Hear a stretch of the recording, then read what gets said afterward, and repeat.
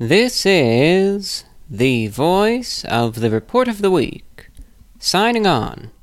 Well, hello, ladies, gentlemen, and everyone listening in to today's broadcast of VORW International. Welcome to the new podcast, going at you this Friday, the 11th of December, 2020. Hey, I hope everyone out there is hanging in there, doing okay. Here we are, another show. Today's broadcast is really just going to touch base, discuss a few miscellaneous topics. With this portion of the show being the last thing that I really record, I can tell you that we're going to be, after this part is done, we're going to be getting into some philosophical stuff, but, I tried not to make it a downer. We're going to discuss some random topics, such as alternate reality games, some current events, everyone's favorite monoliths, which are already fading from the public eye, and many other things. We're going to get to a lot of good fan mail as well, and listener emails and questions and topic suggestions, and I think it's just going to be an enjoyable, varied show. Two orders of business to tend to, first and foremost. I want to give credit where credit is due. There are 3 pieces of fan art featured in the show today for those of you tuning in on YouTube. The first piece of fan art goes to Hazel. The second piece of fan art can be credited to user Keyy54, that's KEYI54 on Reddit. And the third piece can be credited to user NandyFan on Reddit as well. If you'd like to have your fan art featured in the next program, feel free to submit it at vorwinfo@gmail.com. And on one other note, I have decided after some thought to go ahead with this. This is a way to support the show that is beneficial both, of course, to me and to you as well. If you are interested in advertising on this broadcast, I will be more than happy to give a promotion, an ad, etc., to your product, your service. It could be anything under the sun. It can be a small business, a large business. It could be promoting your YouTube channel, your music, anything, really. It is at an affordable rate, and essentially the way that it works is we'll just go 5 shows at a time. So if you're interested, then in the next 5 podcasts, I will promote whatever it is you would like me to promote, and then it's up to you if you'd like to keep it going or not, but we would essentially just do it in intervals of 5 shows each. Anyway, if it's something that you are interested in, it's again a very affordable rate because I know that the economic situation of a lot of us right now is very iffy. But if it's something that at least you're interested in, you don't even need to be committed to it, but if you just want more info, feel free to reach out to me at vorwinfo@gmail.com. Again, that's vorwinfo@gmail.com. It'd be great to work with you. And with that, as we get into the rest of the show now, I was talking about ads because we do have a new sponsor for this broadcast. Sit back, relax, and enjoy the show, and make sure you always check out everyone who does support and sponsor this broadcast. It's their support in part that really keeps this going. Collective Fear is a one-man electronic music project out of Boston, Massachusetts, who released their first single, Pity, on October 11th, 2020. The music evokes the dark themes and moods of synth-pop, dark wave, and shoegazing, while maintaining a catchy pop sensibility. Collective Fear has drawn comparisons to artists such as Cold Cave, Health, and Youth Code, and would be a great listen for any folks who enjoy electronica in general. With a variety of new releases at the ready, Collective Fear is poised to make an impact in 2021. Pity is available on all major streaming platforms, such as Spotify, SoundCloud, Bandcamp, Apple Music, Tidal, Deezer, and many more. Please feel free to give a follow on Spotify or Instagram at instagram.com/collective_fear. If you'd like to support the band and stay up to date on future releases, I appreciate your support and hope to connect with all of you as listeners in the future. So this discussion it's not supposed to be anything life-changing. It's not supposed to be anything motivational or inspirational or detrimental or anything to that extent. It's really purely insignificant. I think the best way to describe it is it's just one of those thoughts that we all get. We already know.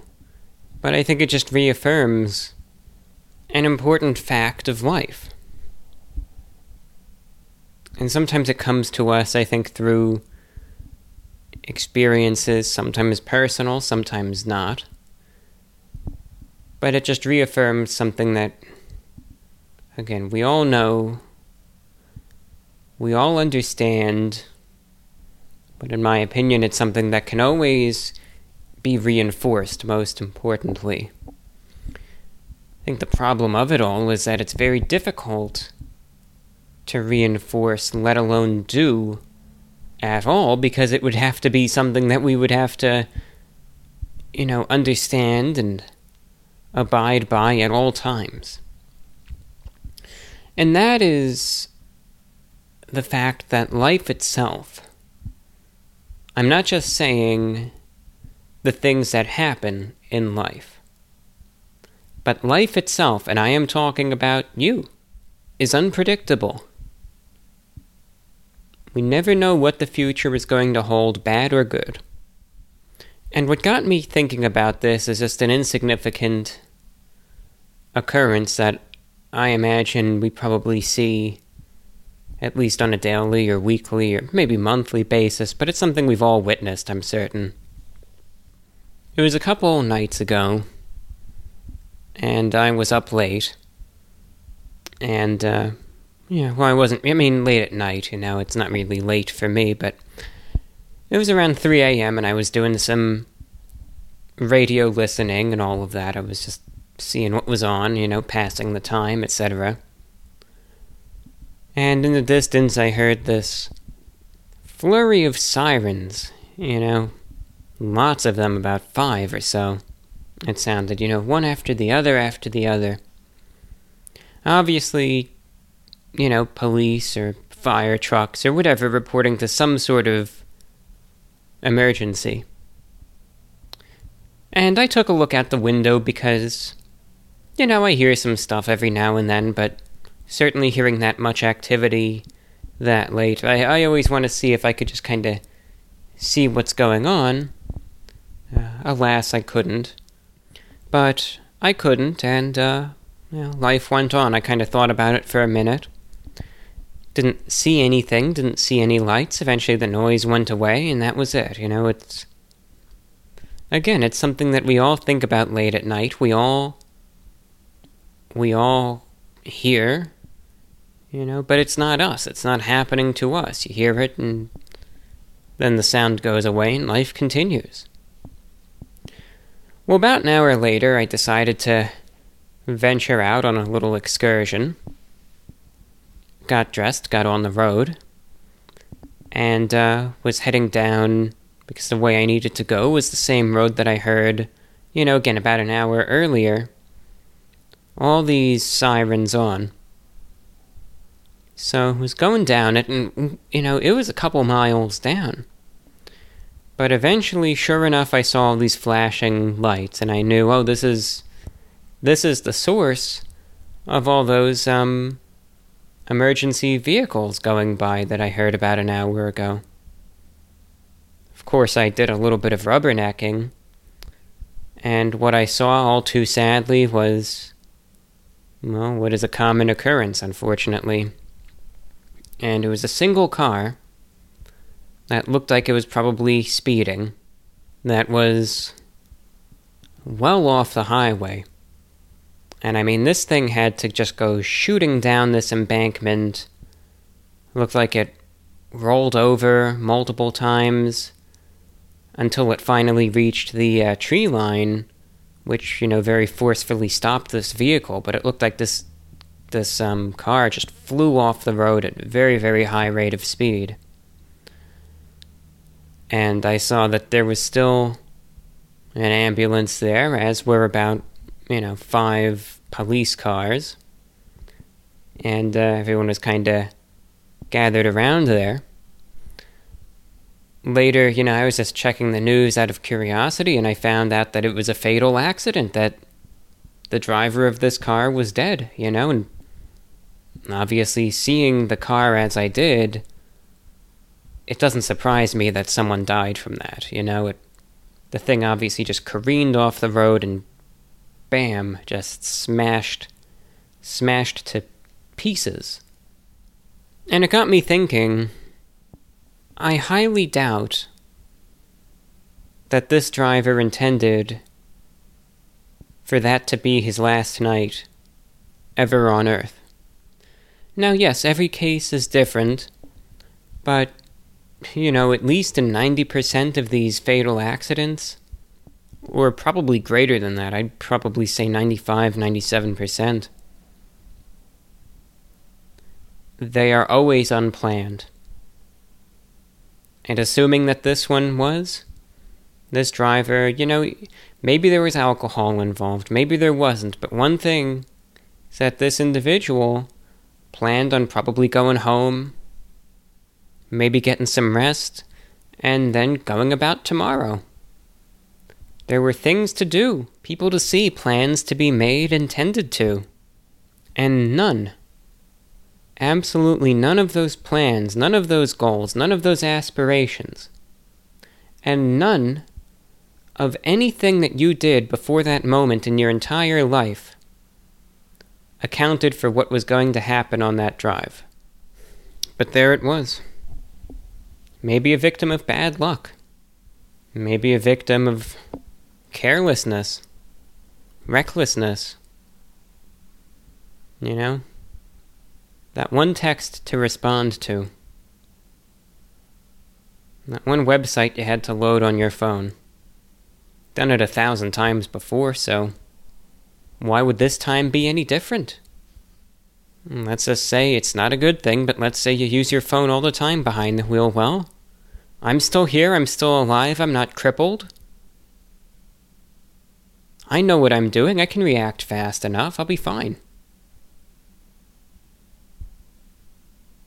I feel like I'm sober enough to drive.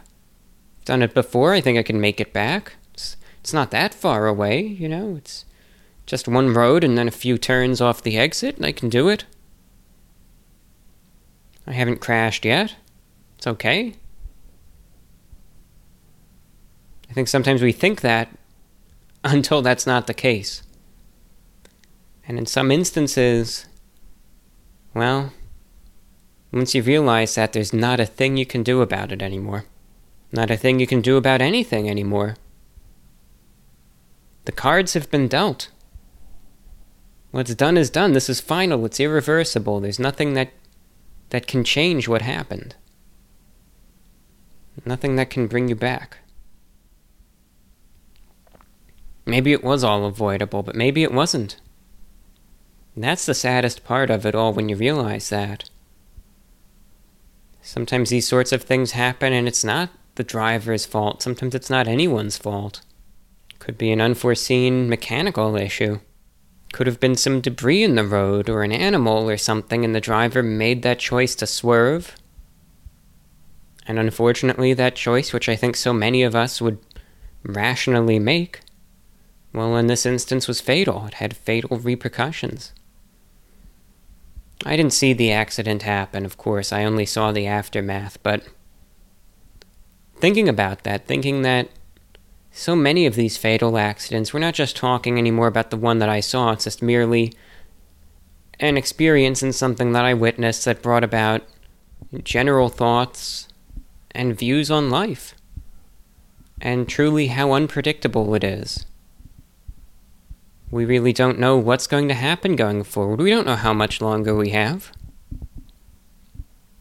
Chances are a lot of the folks out there who perish in these sorts of accidents didn't have any plans, any sorts of plans or thoughts that they would ever be gone that soon. And yes, it is stressful. It's stressful. It can cause anxiety. It can make one fearful. That's completely understandable. In the end, though, you can't spend your life in fear. Although sometimes I think we do end up in such a state, whether we like it or not. I know that's happened to me before. But I think sometimes we get caught up in this loop. Now we see and we remember that yes, indeed, life is, well, it's unpredictable. You can be around for, who knows what's going to happen in the future? You never know. There might be some advancement and you're going to be around 100 more years. Who's to say? Or today might be it. Yeah, the chances are you're going to wake up tomorrow, it's going to be another day. You're going to wake up the next day, and the next day, and the next day, and the next year, and the year after that, and the decade after that. The show goes on. But unfortunately, there's some folks out there where that isn't the case. Never see it coming until it does. I speak for everyone, myself included. When I had my accident, I didn't see that coming until there I was on the floor looking back up at the ceiling there without a clue what had even happened. And I think sometimes, when this knowledge is brought back to us, I think sometimes we try, maybe for the best, to forget it. We try not to, because again, you could live in fear otherwise, but when you realize this, again, you realize how fragile life is. You realize that, yeah, we can just be gone in any moment, even doing the most basic of activities. Sometimes, well, these unfortunate things, they just happen. Sometimes you can do everything right and they happen to the best of us. Sometimes the most careless folks out there, who people look at with perhaps disdain and think, oh, it's going to catch up to them one day. Well, it never does.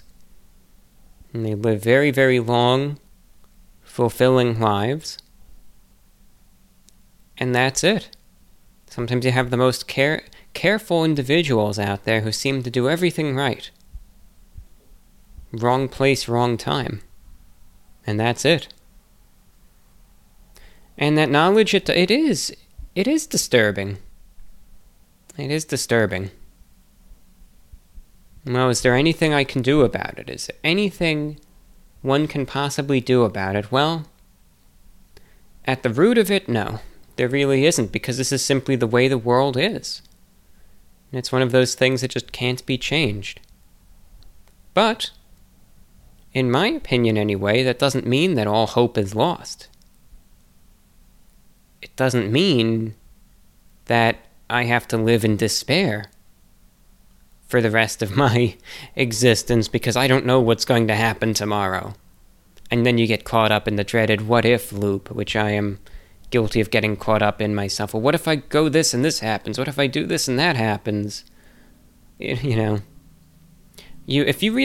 drive yourself crazy if you look at the what-ifs behind every little thing.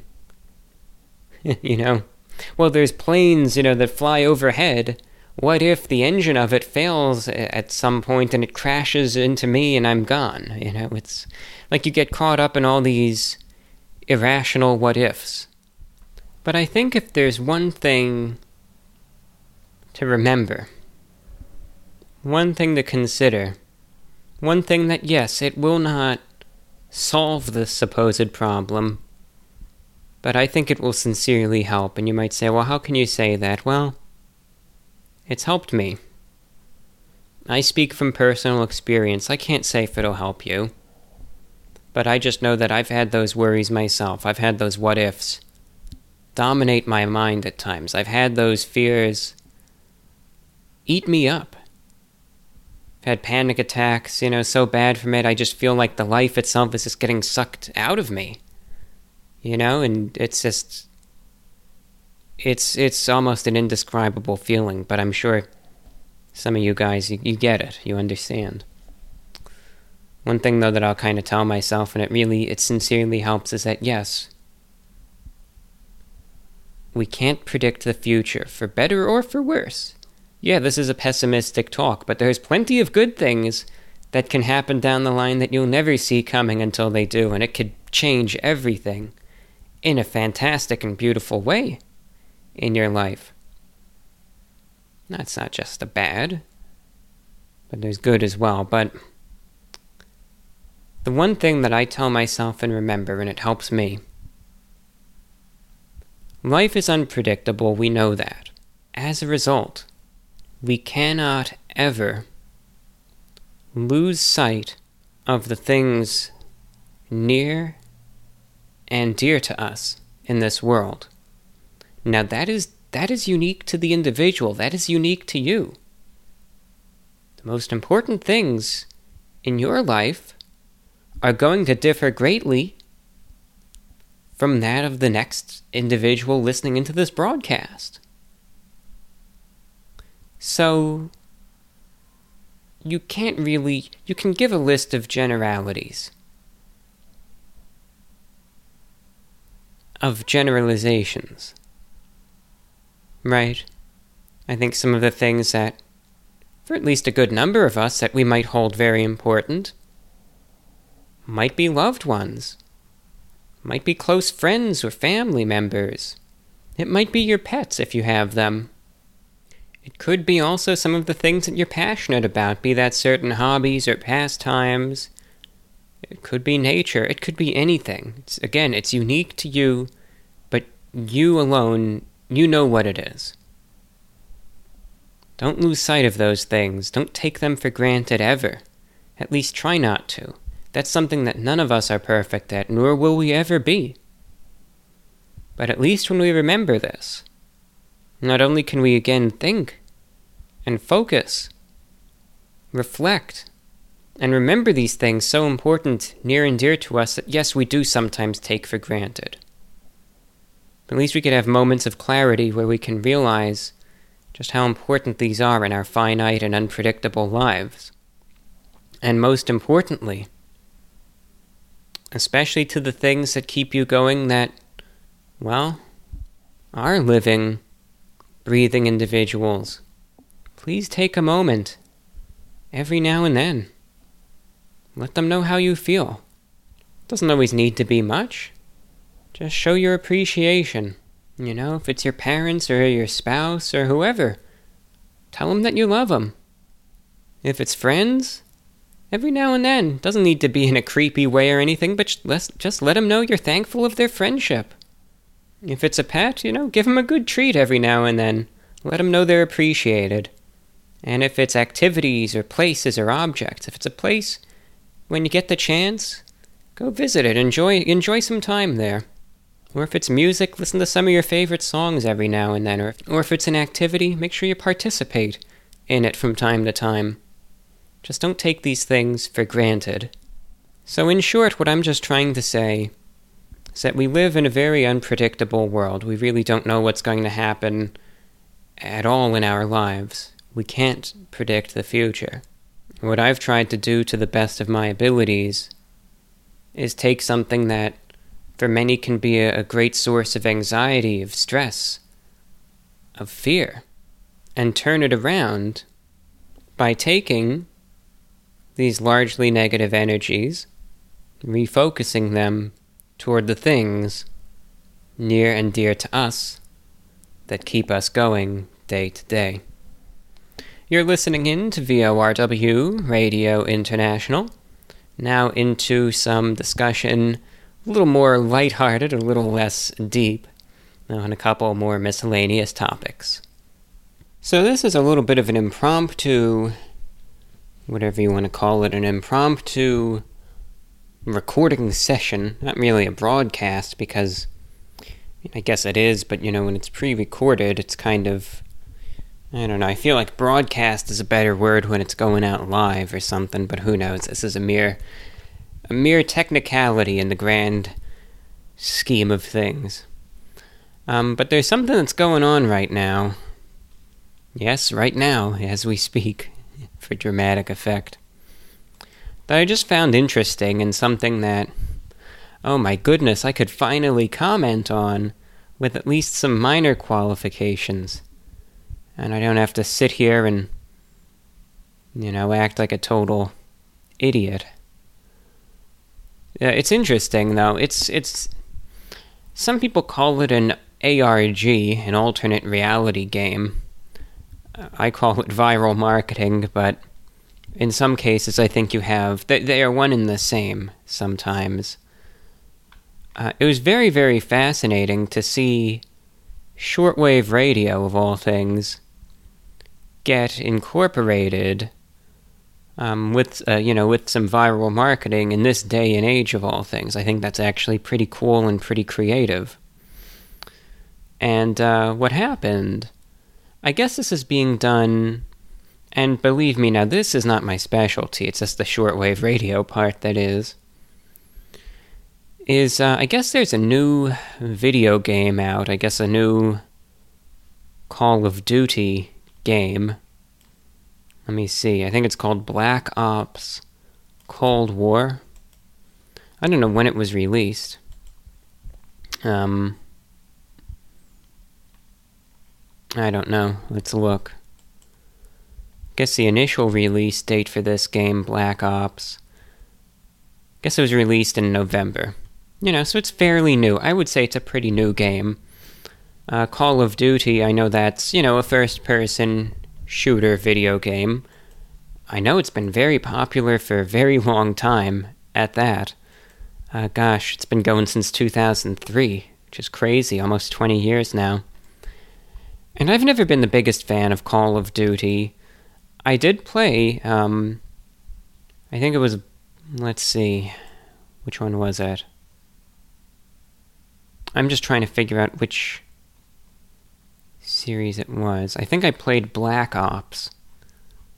That's the one that the one that took place in, Vietnam or whatever. Yeah, Call of Duty Black Ops, that was a game from 2010.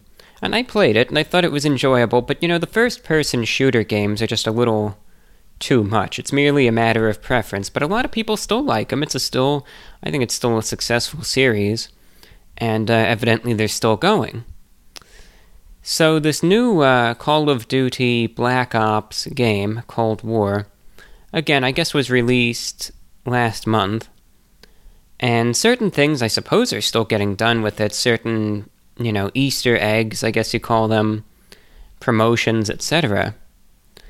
And I guess there's this new viral marketing tactic that was done by the team there, which I find to be brilliant, just in terms of how creative it is.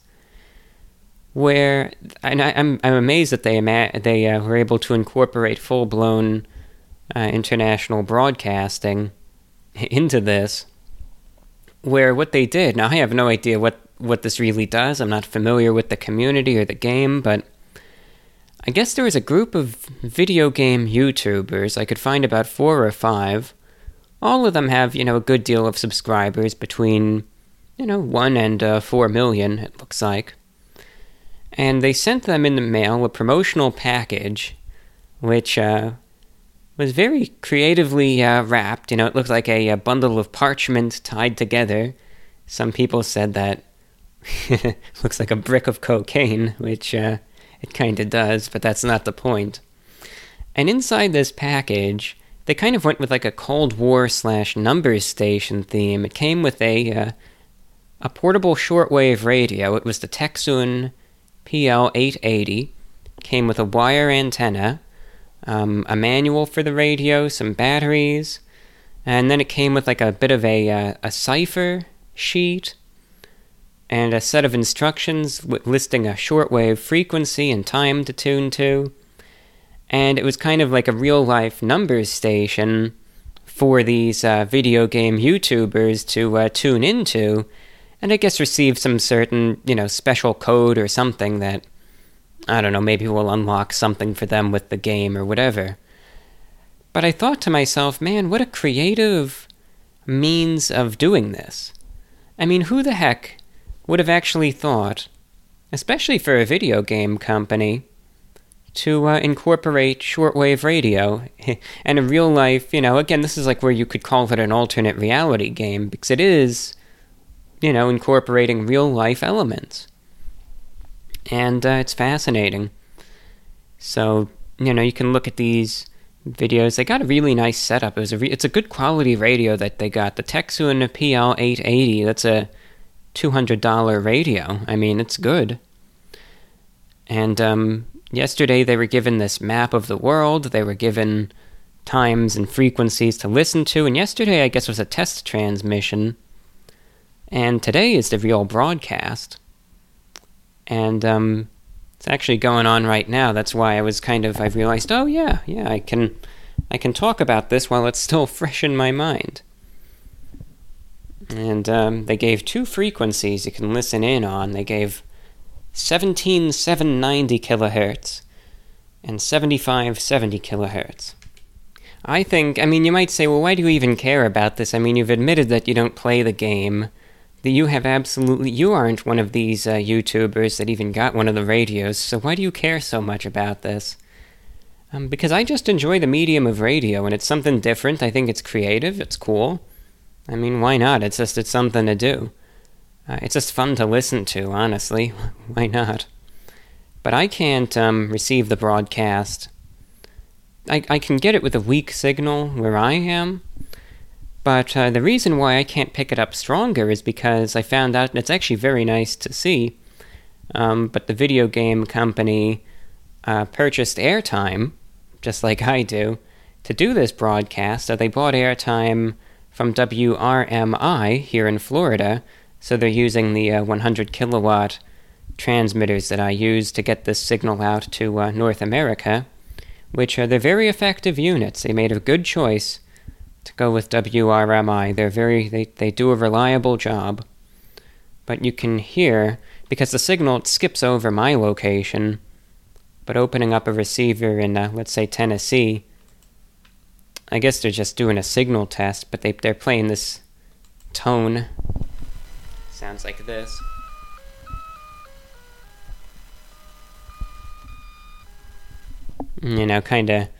Kind of spooky, creepy, type of deal. But I just think it's creative. I think it's clever, and I imagine some folks are getting more out of it than I am, but I still think it's pretty interesting. Just a very creative means of utilizing this medium to make a little bit of a, real-life, non-sinister number station in order to promote a video game. Who would have thought? But I think it's very clever, and it was interesting to watch some of these videos, and you're able to, it's just interesting to see people who have never even heard of shortwave radio suddenly, kind of use the medium, try to figure out the technicalities of it all. But it seems like by the end of the day, I guess everyone who was sent this promotional package was able to get the hang of it. Some of them seemed to get better reception than others. Oh, look at this. I saw now they're not playing the tone anymore. See, they've got, this is what I was telling you about. They have the little numbers station going, so you listen in. 0,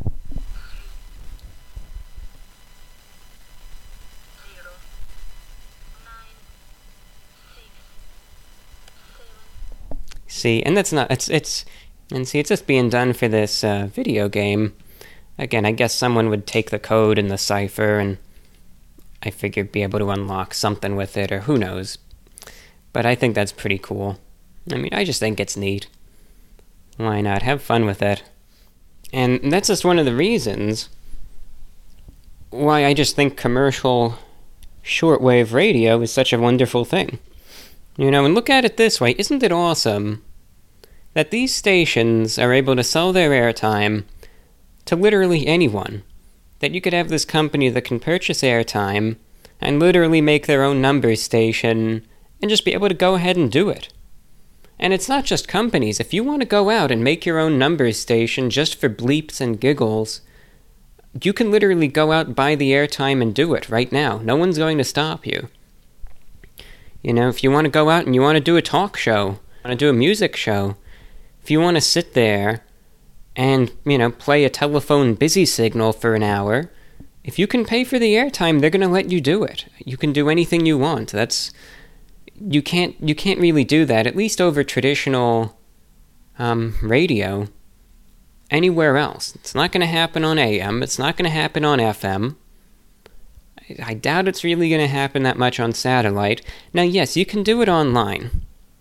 But how many people are necessarily going to listen, It's like, you can stream something live on YouTube and do that, but you are at the mercy of YouTube's algorithms, and chances are, unless you have an established following, not many people are going to find it. Over radio, especially shortwave, when something new comes up, listeners will follow. They will check it out. So, you're guaranteed an audience on shortwave. You're not necessarily guaranteed an easy audience on many other platforms. But the funniest thing about it all was that there wasn't any promotion until this was already ongoing, because yesterday they had this, signal test, and then today they've been airing this, faux numbers station. There was no promotion of this until it was already happening. So it was like there were two types of listeners to all of this at the end of the day. It's kind of funny. You had the Call of Duty enthusiasts who were already watching these live streams from these video game YouTubers, and some of them were trying to listen for themselves by going onto these, online shortwave receivers, the web SDR type things. And then you had the existing shortwave listening audience who were hearing all these strange tones that they've never heard at this frequency before, and we're all trying to figure out, is this a new station coming up? What is this exactly? And I was part of that group. I had no idea it was even video game related until later when I saw these videos. I thought it was pretty interesting, though. I said, oh, that's a really, that's a cool marketing strategy, and good on them for going out of their way to take the time and effort to do such a thing. It looked like a lot of effort was put into it, and I thought, you know what, I don't know how good or bad the game is, and I don't really care all that much. But in terms of marketing, that's a damn good job. I really have to give them credit. Very creative, and it's just fun overall. Now, am I saying that with bias? I most certainly am, because I like the medium, but still, so few people even know this stuff exists nowadays. The fact that they realize that, they bought the airtime, they sent out the radios, I don't know. I just think that's some of the more clever marketing that I've seen at this point in time. So, good on them.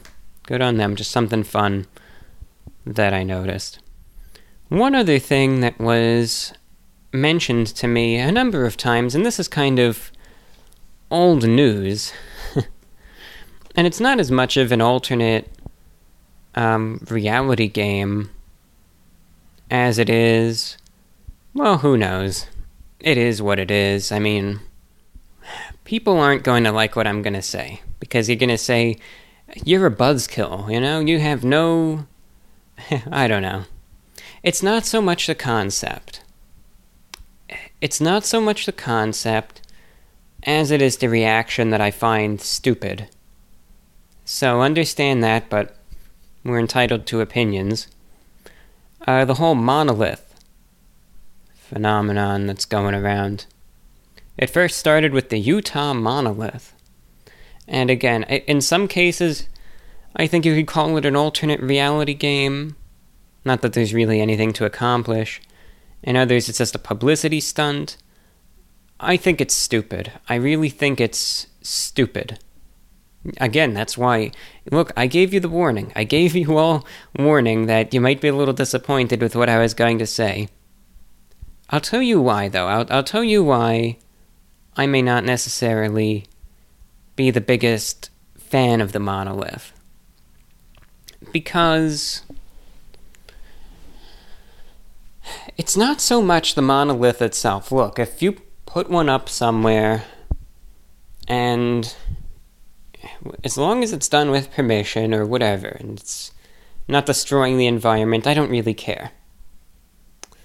It's just the fact that you have so many people that actually think like it is some legitimate mystery that I just kind of feel the excessive mainstream media coverage. That's my problem with it.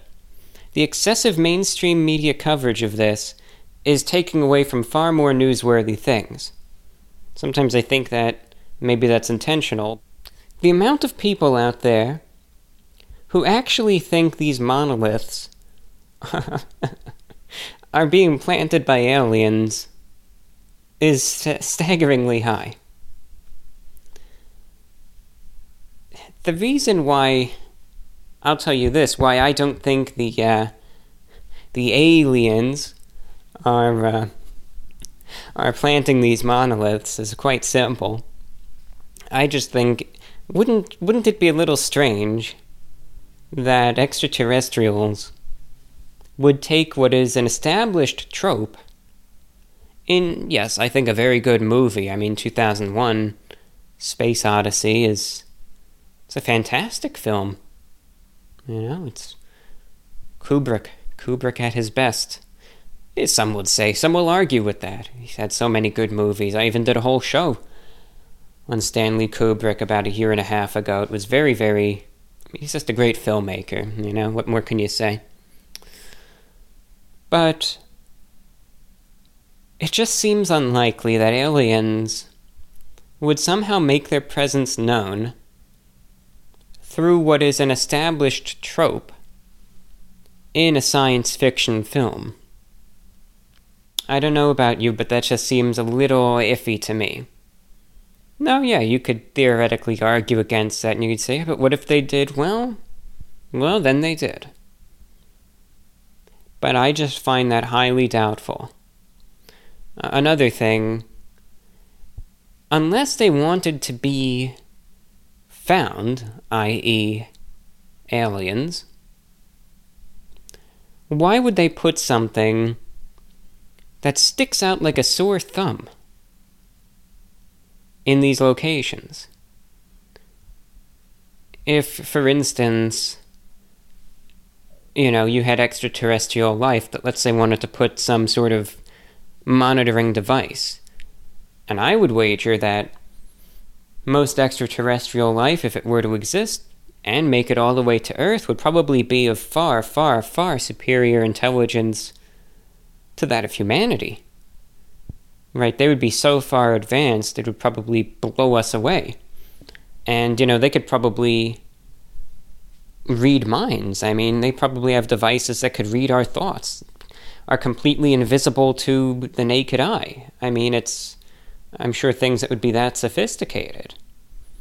Or if they needed to have a traditional surveillance device, why not just blend it in, if they had the technology, with something that doesn't stand out at all? Make it seem like it's a rock or something.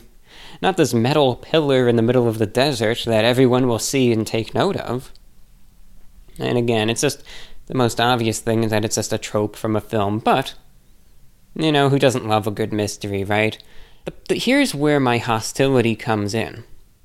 Why do these sorts of things deserve the amount of coverage that they're getting as hard news? That's my issue.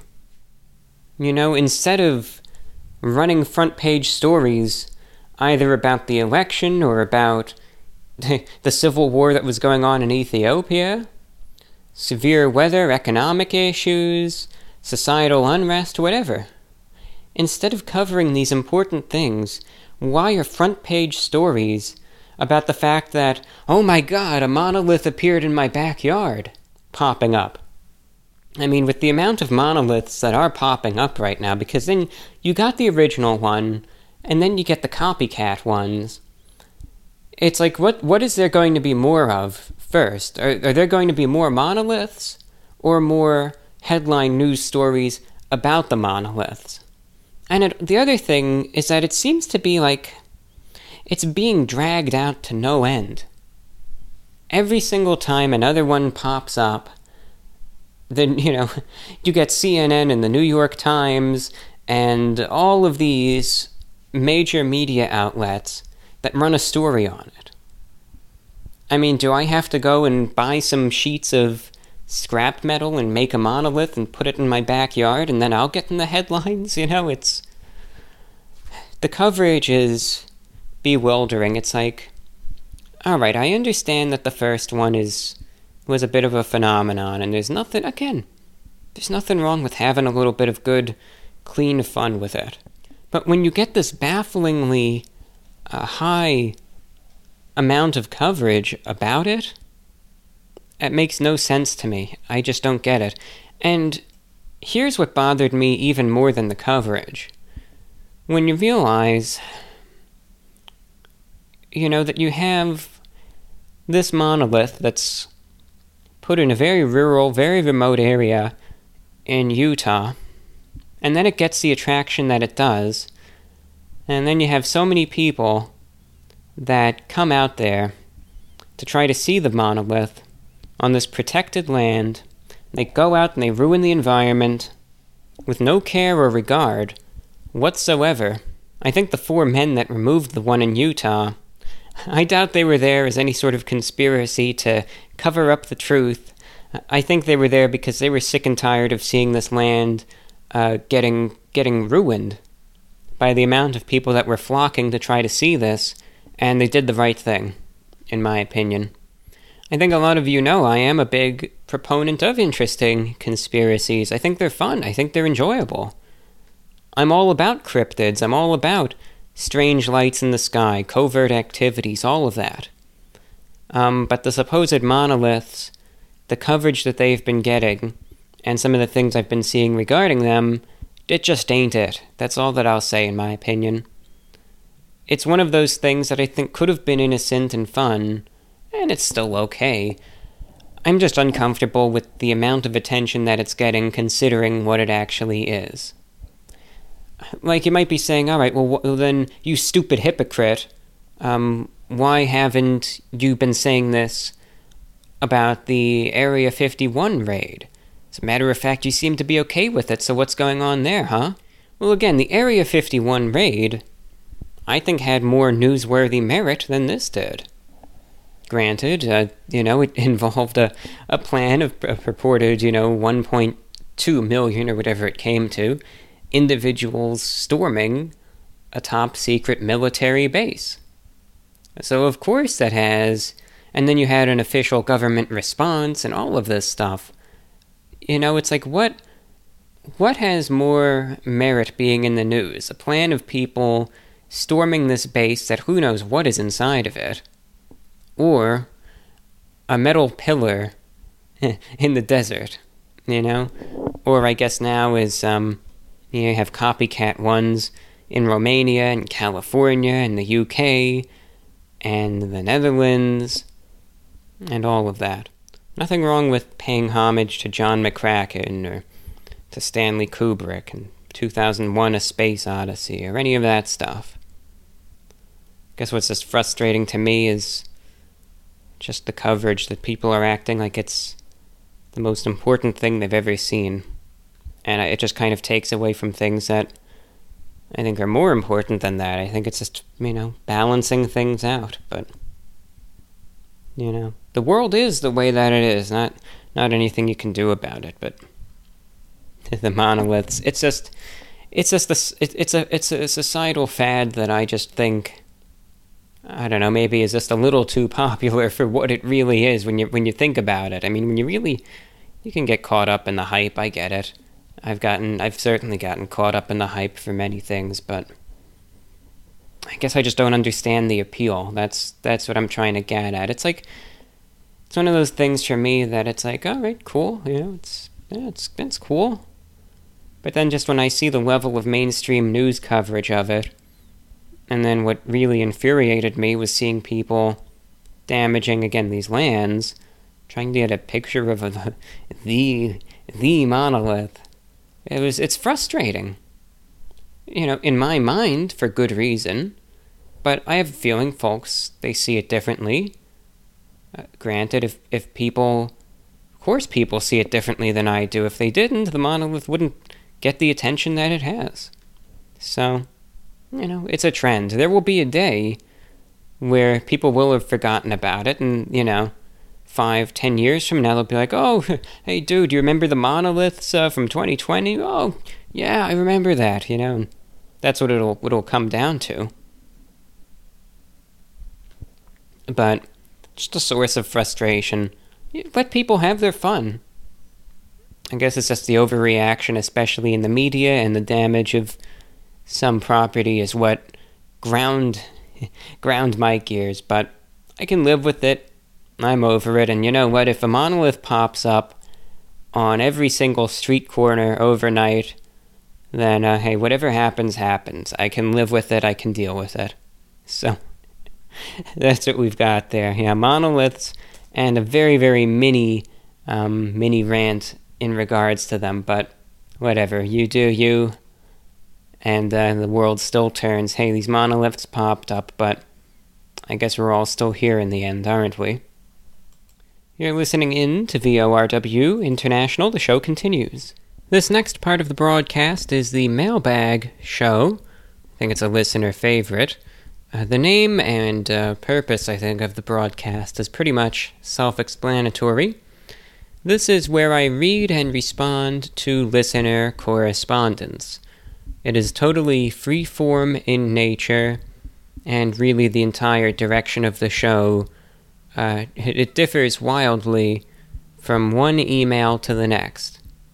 All it is I just see what correspondence comes in, and as I said, I read and respond to it. Now, this could be answering listener questions. It could be addressing listener topic suggestions.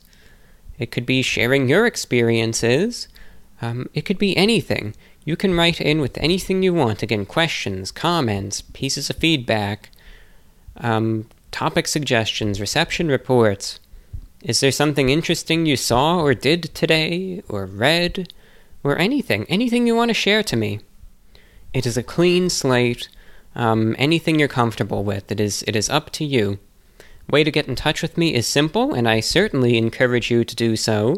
You can reach me at vorwinfo@gmail.com. Again, via email to vorwinfo@gmail.com. A third time again, via email to vorwinfo@gmail.com. I really hope you can write in. And, this wouldn't happen if folks didn't write in, so you are more than welcome to do so. And I try to get to whatever I can. On another note, for anyone who is feeling artistically inclined, you are more than welcome to create a piece of fan art which will be featured on the YouTube upload of this show. It can be in any style. It can be anything you want to do. You can look at other fan art in previous shows as inspiration, but it's just, again, totally a clean slate if you want to do that and feature your work. I will be more than happy to credit you as well at the beginning of the broadcast and in the description as well. So I can credit you by name, or I could link, let's say, a social media account, or a website that maybe hosts your work, or whatever. Just get the name out that, this piece is attributed to who it rightfully should be. So if you want to do that, again, you can just send in a piece of fan art either as an email attachment, or if you want to upload it to a third-party image hosting site and then send me the link, you can do that too, but just get it to me, again, at vorwinfo@gmail.com. Either way, I encourage your correspondence, and with that, let's open up the inbox and see what we have today. Alright, so introductions aside, I have my water, and I did take a short break, but I have my water here. Let's actually take a sip. I don't know why I didn't do that while the microphone was off, but I don't know, maybe for the authentic listening experience. We have the email open. Oh, first, you know what, before I forget, because I should have done this earlier, but better late than never, right? Let me load this up, because I just don't want to give incorrect information. Hold on, I entered in the wrong website. It was .de, because it's a German site. I put .com. That was my issue. There is a frequency notice for my shortwave broadcast to Europe. I don't know how many of you guys remember this, but a few months ago I was talking about how I have a shortwave broadcast to Europe from a transmitter in Germany. And that seems to be going good. The airtime is, pretty affordable. It's not the strongest transmitter in the world, which is sometimes problematic, but, it's one of those instances where, hey, it's something is better than nothing. It's a 10 kilowatt transmitter, and at least it gets a signal out, to someone somewhere. But I had 3 broadcasts a week on this station. One was on a Saturday, and then 2 were every Tuesday. And the problem is that all of a sudden, for 2 of those 3 airings, correspondence just fell off of a cliff. It went to just 0. So I started monitoring the broadcasts, and I found out that they were suffering from significant interference from much stronger stations. So 2 of those airings had very bad interference from the Voice of Turkey and China Radio International, which had transmitters that were at least 50 times as strong as the one that I was using. And I don't even say that as an exaggeration. Those 2 stations were using 500 kilowatt transmitters, and I was using 10 kilowatts, so no one could hear my broadcast. So, what am I paying for if no one can hear it? It's a waste of money, a total, complete waste. So I decided to move the broadcasts earlier in the day to a time where there is no interference issue. So here is the new schedule, effective immediately and lasting indefinitely. The time will be in CET, since I think this reaches listeners in Central Europe the best. So now my broadcast can be heard on 6070 kilohertz at the time of 12 o'clock noon. That's 12 o'clock Central European time, 12 hours CET, every Monday and Tuesday on 6070 kilohertz, and every Wednesday at 9 o'clock CET on 6070 kilohertz. So again, 9 a.m. Central European Time every Wednesday, 12 o'clock noon midday every Monday and Tuesday Central European Time on 6070 kilohertz. So I hope you could tune in for those. I know it's kind of not the best convenience-wise, but I would rather reach a few listeners at this time and at least not have any interference than be at a better time but have 0 people able to even hear the broadcasts. But already, a few, despite not publicizing it, a few emails from Germany are coming in again, so that's good. It kind of shows that the new time at least is effective. It's getting stuff out, so that's good. Okay. We mentioned that, we got that out of the way. Now let's get into our standard emails. This is something I should have mentioned earlier, but I forgot to, so hey, better late than never, right? Alright, let's see what the emails are for the show today. First one comes in from Zach, who writes, just a comment. Zach from Wilmington, Delaware here. Hope your December is off to a good start. Listening to the Holiday Movies podcast episode right now and loving the breakdown of the Polar Express, a hot chocolate scene. I always found that to be the most uncomfortable scene in the movie, but overall I actually enjoy the overall eerie vibes of the film. It's an interesting take on a child's fantasy adventure, as far as the implications that there are darker things afoot that are not fully understood, which to me seems like a realistic take on the fantasy genre. I also found this video recently, and was wondering if you had seen it. It's quite well known and referenced online. Jamie Oliver shows children how chicken nuggets are made from blended chicken carcass byproducts, hoping to dissuade them from partaking of them in the future. He asks at the end who would still eat them and appears quite crestfallen when they all raise their hands. Also, I know you have seen the legendary classic Super Size Me, but wondered if you have seen the recent sequel that is currently free on YouTube. It focuses on the somewhat recent push from fast food companies to make their menus healthier, especially where chicken is concerned. The creator actually goes as far as to create his own chain of fast food chicken restaurants to prove his points. I'd love to hear your take on this. Anyway, happy holidays. Are you planning to do any special Christmas shows? I, for one, would love to catch it. Let me know, from Zach. Thank you, Zach. Yeah, I know I've seen the Jamie Oliver one a while back. I'm looking at the video right now. I know that was a classic from 2010. Yeah, well, it's just the way that it is. I mean, people eat a lot of things, It's just how things are, sadly. I think some people think that, I show them this, this will dissuade them. They'll never do that after I show them this. Think again, right? So, now, yes, I have seen the original Super Size Me. I saw it a couple times. I remember the one scene from Super Size Me where you have the guy that only eats the Big Macs, I remember that guy.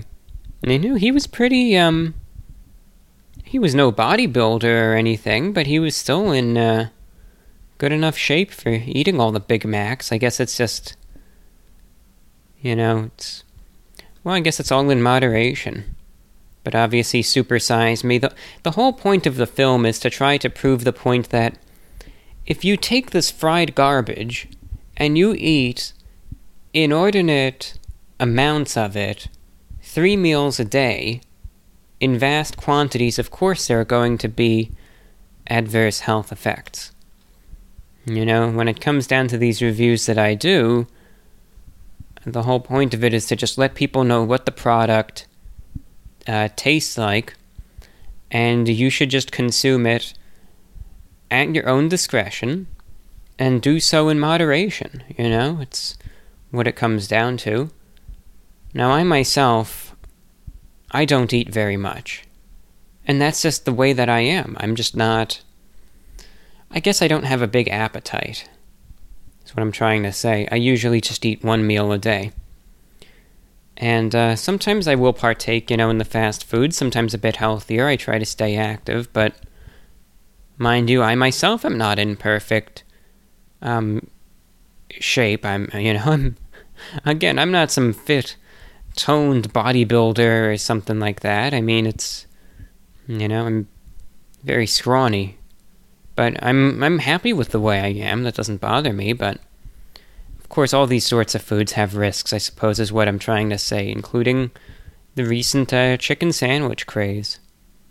But no, I haven't seen Super Size Me 2. I guess it's called Holy Chicken. Holy Chicken. Yeah. Wonder if this was made... It says it was released in 2019. Do you think this was made before or after the whole Popeyes fiasco?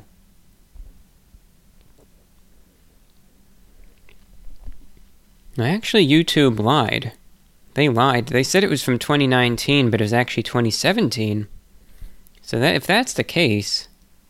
Well, no, now I'm finding conflicting information. Some places say the movie was released in 2017, and others say it was released in 2019. What is it? Because if it was released in 2017, Super Size Me 2, then that's implying that it kind of predicted... Well, it already saw what was going on. I guess it read the writing on the wall. Because, in 2019 you had the whole chicken sandwich craze with the Popeyes chicken sandwich and Chick-fil-A and all these things doing their chicken sandwiches, Ours is the best. Gotta have it. Got to sit there in the line wrapped around the building 10 times for, you got to wait for 5 hours to get the chicken sandwich. You know how it is. People, they love their chicken sandwiches, and admittedly I am a chicken sandwich fan as well. I guess I understand the craze behind it.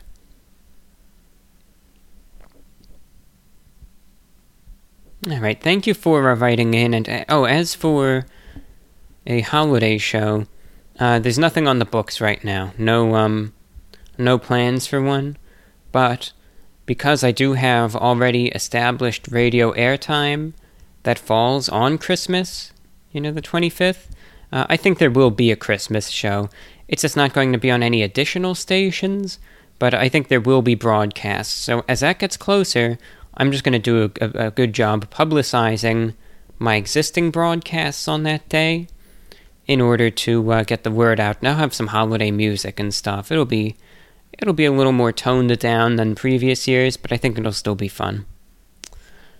We've got Jeff tuned in, just says, I watched a brief Reuters video about Havana syndrome, likely due to directed radio frequency. I'd like to hear what you think about it. So, yes, Havana syndrome was something that happened. Right, here's the official description of it. Havana syndrome is a set of medical signs and symptoms experienced by United States and Canadian embassy staff in Cuba. Beginning in August 2017, reports surfaced that American and Canadian diplomatic personnel in Cuba had suffered a variety of health problems dating back to late 2016. The U.S. government accused Cuba of perpetrating unspecified attacks, causing these symptoms. The United States reduced staff at their embassy to a minimum in response.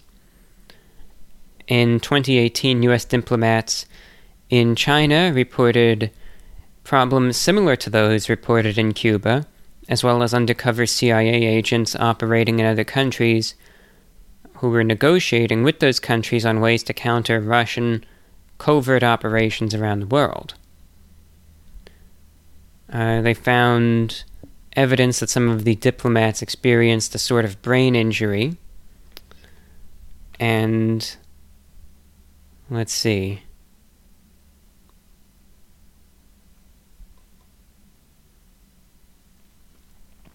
The health problems typically had a sudden onset. The victim would suddenly begin hearing strange grating noises that they perceived as coming from a specific direction. Some of them experienced it as a pressure or vibration, or as a sensation comparable to driving a car with the window partially rolled down. The duration of these noises ranged from 20 seconds to 30 minutes, and always happened while the diplomats were either at home or in hotel rooms. Other people nearby, family members, and guests in neighboring rooms did not report hearing anything. The Associated Press has released what it said was a recording of the sound some embassy workers heard while in Cuba. Alright, now, there are various opinions on this.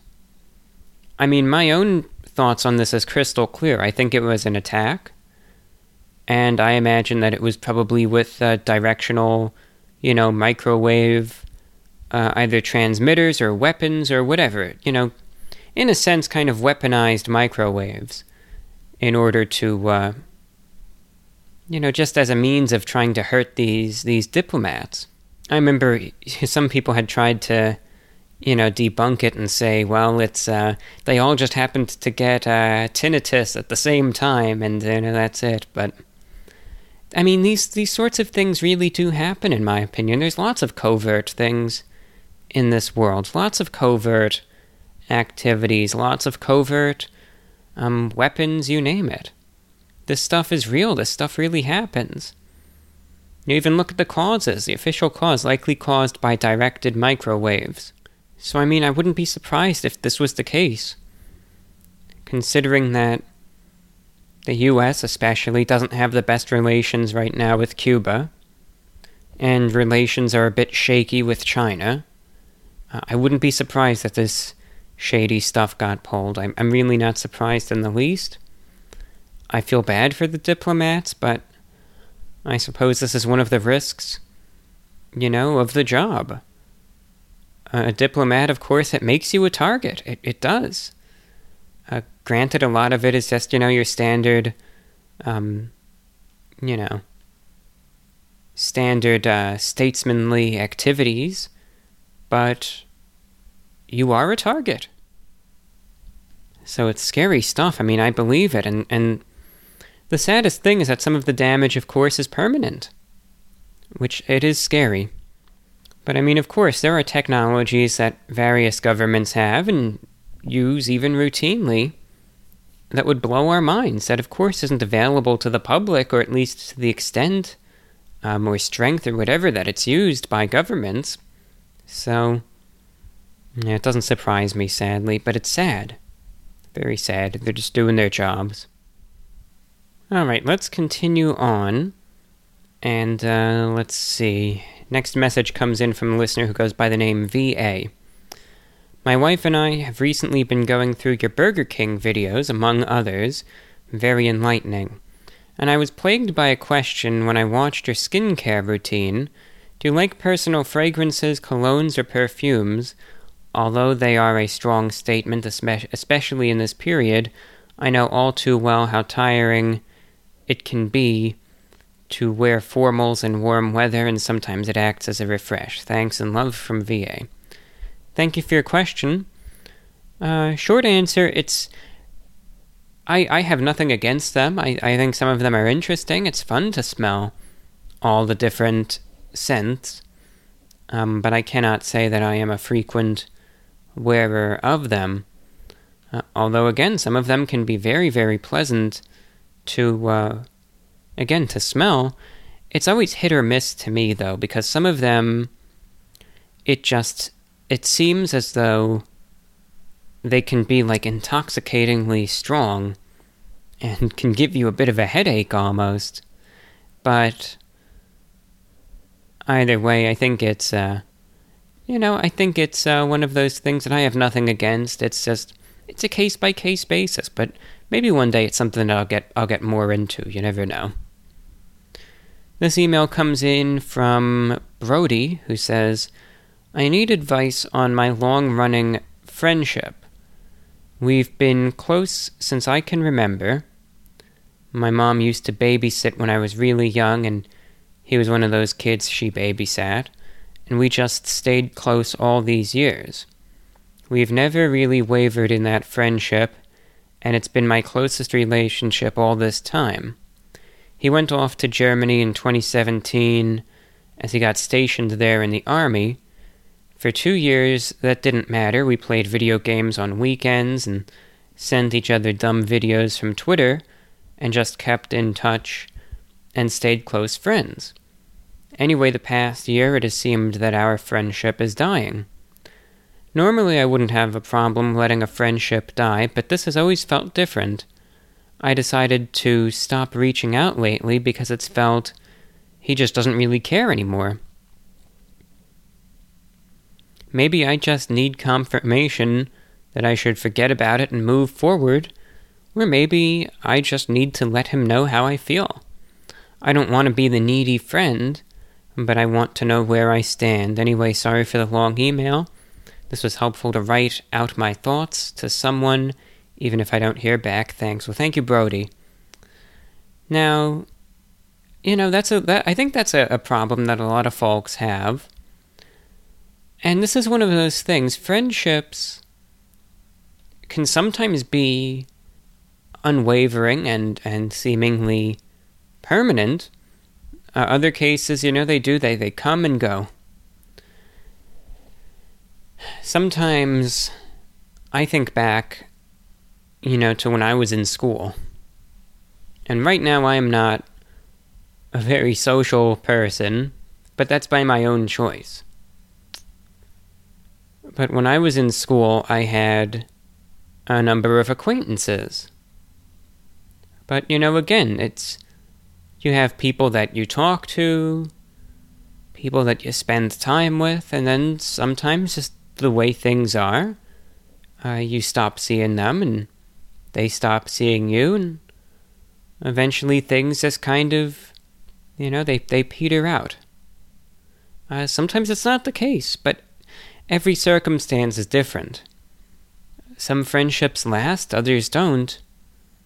And that's just one of the realities of life. So to give you a real answer here, sometimes these friendships, they just aren't meant to be anymore. So it's up to you now. I think you're see, this can go two ways, so hear me out.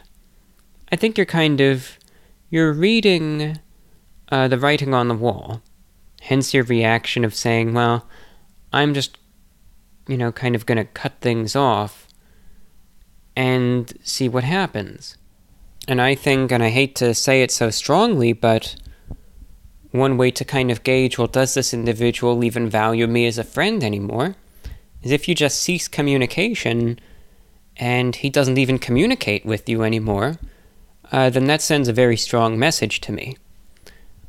Now, there is the possibility that he could just be legitimately busy, and he's like, oh, and damn, I'm sorry I haven't reached out to you, yeah, I still think highly of you, I'd love to hang out with you, I'm sorry it's just been so crazy, but considering that you've mentioned that there was plenty of time in the past to still watch silly videos and play video games and stuff together. Again, I don't know what's going on in his life or your life, but that scenario seems a little less likely. Sometimes folks just change. Their interests change. Their preferences change. And yes, their social situation changes as well, including who their friends are. Some friendships, they last for decades. And others, they last for a bit and they kind of fade out and fade away. So going forward, what can the course of action be? Well, I'd say you have two things that you can probably do. Number one, do not force the friendship to be artificially reignited, because I just don't think that's really going to get you anywhere. I don't really think you should try to force yourselves to hang out or whatever if one doesn't want to anymore. That's not a happy friendship, then what's the point? Shouldn't be that way. My opinion is, if you want, don't do anything and just let fate play its role, kind of as you did. And again, if you don't respond and he doesn't respond back, then I think that kind of tells you that, yeah, the friendship, it's just kind of died out sadly. And yeah, it might be disappointing, it might be depressing, it might be sad. But just say, well, going forward, maybe I'll find some other friends who, will maybe appreciate that bond better. Or, if you want to be slightly confrontational, but again, understand this does not guarantee results, and you have to go about this very carefully, because, you have to respect how this guy feels also. But you can kind of say, hey, I know you'd have to say this in your own unique way, mind you. This is just the gist of it. You'd have to just say something like, hey, I know we used to hang out a lot. We used to spend a lot of time together. I kind of, I miss those good days. Is everything going all right? Or something like that, I think you'd know a better way to say it than me. See what the response is. But again, that could also lead to things. It could possibly reignite the friendship, or you might have to just face the harsh reality that it just isn't what it used to be anymore. And if that's the case, I just ask for you to just accept it for what it is and try your best to turn the page, move on, and, hey, maybe around the corner a better friendship will exist, That's just my advice. It might not be perfect, it might not be the right thing to say, but it's my view. So thank you for writing in. Let's look at what other emails we have here. We've got Jared in Ohio writing in. Just writing in after listening to the latest podcast where you discussed the Polar Express. I remember seeing the movie as a child and thought it was amazing. but now looking back at it, it was quite eerie and dark at times, and overall, it has an unsettling feel to it, almost like the whole thing was a hallucination. I also rewatched Home Alone 2 and found how hilarious and dark the movie is. Kevin, the child, pretty much murders two robbers multiple times. I mean, right from the start, he drops a brick on the dude's head from about 5 stories up and proceeds to trap/injure them multiple times. Personally, I think the movie is fantastic and hilarious. Anyway, just wanted to see what you thought of the movie, if you've ever seen it. So thanks for writing in. I've seen that movie a long time ago. It's been a while. It's been probably 14 years since I last saw it. But I remember the kid in that movie. He was a savage. Let me tell you, he was something else. That's all I could really say. So thanks for writing in. We have one coming in from Geo. A question for the podcast. Would you rather buy a tank that shoots shortwave radios or a giant chalupa good for 354 days? Also, I hope your dental problems clear up soon. Keep up the good work. Well, thank you, Gio. Well, first and foremost, just onto the dental one. Hopefully everything is going in the right direction. The next appointment I have is scheduled for January. So it's kind of just a period for the next month where I'll just, sit around, and that's about it. Now, on to the important question. A tank that shoots shortwave radios or a giant chalupa, which, again, is good for not quite a year, slightly under it, 354 days. I'm going to have to go, and this is a tough question, because you can do a lot with both of these things. I mean, the chalupa, I can nibble at it, every day. Save food costs. I can save it and I can put it on display as like some sort of sideshow attraction. So there are ways, from purely an economical standpoint, that the chalupa will be beneficial. But the tank that shoots shortwave radios is easily more powerful. And the things that you can do with this instrument would be out of this world. So easily, I'm going with the first one, because even though the other one is cool, definitely the one where you can shoot the shortwave radios, I think is definitely going to work more to my benefit than the giant chalupa. But a good question. Each one has their benefits and their drawbacks. So thank you for checking in.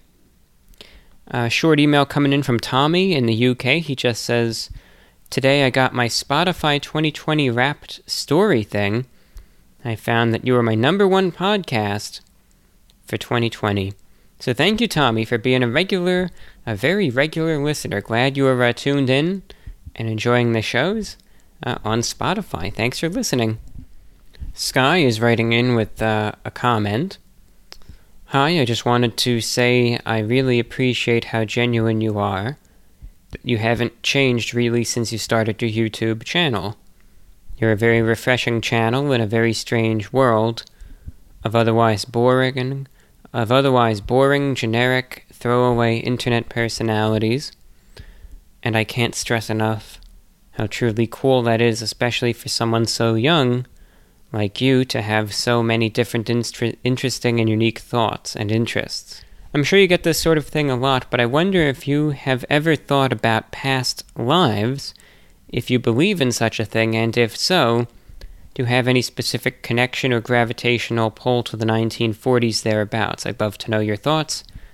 Keep on keeping on, report/review bra. All the best from Sky. Thank you, Sky, for checking in. I can't say that I am particularly a huge believer in past lives. I just haven't seen any any substantial proof of that. Now, I mean, who knows what happens, right? We don't really have an answer to that. And I know that there are folks out there who certainly claim, sometimes very convincingly, to have past life experiences. It is interesting, but again, personally, I haven't had any sorts of past life experiences of my own, nor have I any specific connection with the 1940s.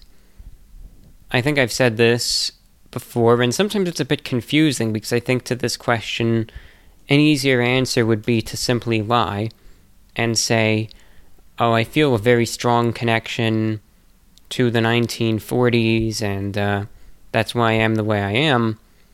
But the real answer is that I don't feel any connection to the 1940s, nor do I to any particular decade. I simply like what I like. Now, my hairstyle, I would say, is very much a hairstyle that you would see in the 1940s, 30s, or 20s. But the suits, while some people do think 1940s, they really are 1980s and 1990s suits. Although the suits from that era were, in some cases, modeled after suits in the 1940s. So it's shortwave radio. It was an interest in the 40s, as it was in the 30s, 20s, and it was a big interest all the way up until the early 2000s in much of the world. I mean, so many of the things, I can't really say it's just this one decade, this one time period. It's just a blend of everything that I just am what I am. And I've said this before, sometimes it's confusing. Again, it's easier to just say, oh, well, I really like the 40s, and that's what I try to be. But that's, again, just not the truth. I just am what I am, whatever that amounts to. So thank you for writing in. Next email comes from, let's find this one here. Charlie writing in. Hi, I love your YouTube and your podcast, and I was just wondering, do you have any overcoats, as I am looking for a nice one for winter? I found a few, however, you have good fashion sense, so I thought to ask you. Many thanks. I do, but the answer that I have for you isn't going to be a very good one. The overcoat that I have is about 11 years old now. And I got it at the store Burlington Coat Factory back, again, 11 years ago. That store, subsequently, in my opinion, has gone downhill to extremes, and it's all trash, at least from what I've found. Because the coat that I wear right now is a formal overcoat. It's black, it's single-breasted, I think it's 3 buttons, and it's a long coat. It goes down, I think, slightly below my knees in length. So it's a long coat. I mean, it is I would say a full-length overcoat, but I like it. It's very formal, it's very old school, and I enjoy wearing it. It keeps me warm, but it's something that at least I could wear comfortably with a tie. And, it's better than, at least to me, a puffy parka. Also, just in terms of the length, because it not only keeps my torso warm, but, it keeps my legs warm, too. So I like it. It's a very comfortable, very warm coat. Problem is that I have looked at various stores, all of them, all the major outlets and all the non-major outlets for coats similar to this, and you can find some older ones in this style, but it is very difficult to find an overcoat in this style, it seems, off the rack anymore like I was able to, which is a shame. Overcoats, I think, just in that style are a little... They're difficult to find. And I think some of the folks, at least who are, in high places who still wear those types of styles, I bet they get them custom made. Like Trump, regardless of your thoughts on him, his overcoats are pretty nice. And I would wager he gets those custom made by some tailor somewhere, because he can afford to do that. I mean, that's, what a lot of big-name politicians or business people or one-percenters or whoever who dress that way still, they don't go to a store and just buy them. They get them custom-made, for probably several $1,000s.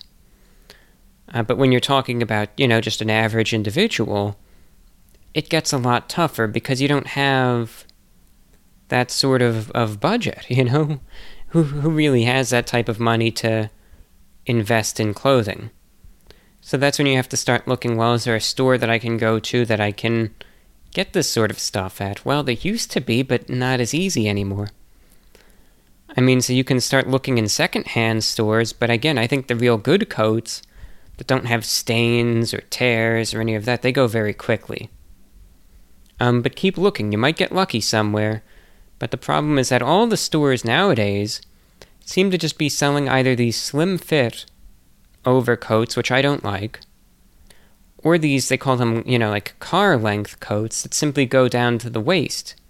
And again, I'm looking for the real old-school long ones, which I guess just aren't trendy. They don't think that they're going to sell that well. Maybe only older demographics usually buy them, so you just don't see them that much, which is a shame. But thank you for writing in. Next email comes in, staying on the topic of formal wear. Basilio in Evansville, Indiana. Please reply, I wear suits. I thought I hated suits, but when I watched your video on why I wear suits, I loved it. I wear medium tie suits. It looks good on me. I can understand why you love suits. Some people are just plain idiots to say something mean to you about wearing them. Well, thank you for your kind words, Basilio. I appreciate it, and, that's how it is sometimes. Like, my view is wear what you want to wear, right? I personally think one should present themselves with dignity. That's my personal view. But wear what you want to wear. I say give formal wear a chance. Look at your case. You don't really know it till you try it. So, I think it's up to you. I mean, I think it's, the people who sit there and they mock you and make fun of you because you're dressed nicely, it's just very immature behavior. Unfortunately, there are a lot of immature people in this world who do say these silly things. I mean, I still get comments to this day, it's always online now. It's always just on YouTube. Why are you dressed like this? Why are you wearing this stupid whatever? Why are you, and people pick on you. And you have to understand that. Some people, they're just bullies. They pick on you. Unfortunately, if you choose to dress that way, people will give you a hard time. But you have to go with what you want to do. That's most important. So please, dress as you wish, and don't let the detractors try to stop you. You have to do what you're comfortable doing. So thank you for your kind words. Next email comes in from Jude, who says, I recently started listening to your show after watching one of the famous Running on Empty videos. I have to say, when I clicked on the podcast, I was not expecting such a deeply intellectual show full of philosophy, sociology, and theology with an amazing host. Well, thank you. I think you're giving me way too much praise there. I don't think my show is all that, but thank you for your kind words. Continuing, your show is full of all my favorite topics, and whenever I'm in the car, I love to open Spotify and start listening to VORW, especially during night rides. I have one question, and I ask it with no bad intent in mind. What are your thoughts on working out / exercise? I was never huge on exercise throughout my life, but after endless teasing and occasional bullying on behalf of my peers for being scrawny and thin, I decided to try it out a couple years back. After pushing myself harder each day, I developed muscle and found that much of my negative outlook on life had changed. It genuinely made me a happier, more satisfied person. You seem to be very down and saddened about the state of our society and world, which I can hugely relate with. In hand with bullying you face on the daily, which I'm sure is much worse than anything I ever faced, I feel like me and you are kind of in the same boat. Working out keeps me happy and positive, and the feeling of accomplishment and results are very rewarding. I'd love to know your thoughts on the matter. Have you ever tried a workout/gym routine, gotten a personal trainer, or the like? Do you think working out is a good way to stay happy? If not, what are some of your pastimes to keep you happy and positive? Your show never fails to get me thinking about deeper meanings of life, and your jokes always put a smile on my face. Keep up the good work, and I look forward to hearing from you. So thank you, Jude, for checking in. Well, number one, I think, purely on a health point of view, exercise is vital and important. You have to stay active if you want to live a healthy life. So that's spot on for one's physical well-being. Exercise to a certain degree is important. It most definitely is. I think, however, to an emotional or psychological well-being, again, it's different for the individual. I can absolutely see in some cases where workouts and exercise can really be such an improvement to one's life. It makes total sense.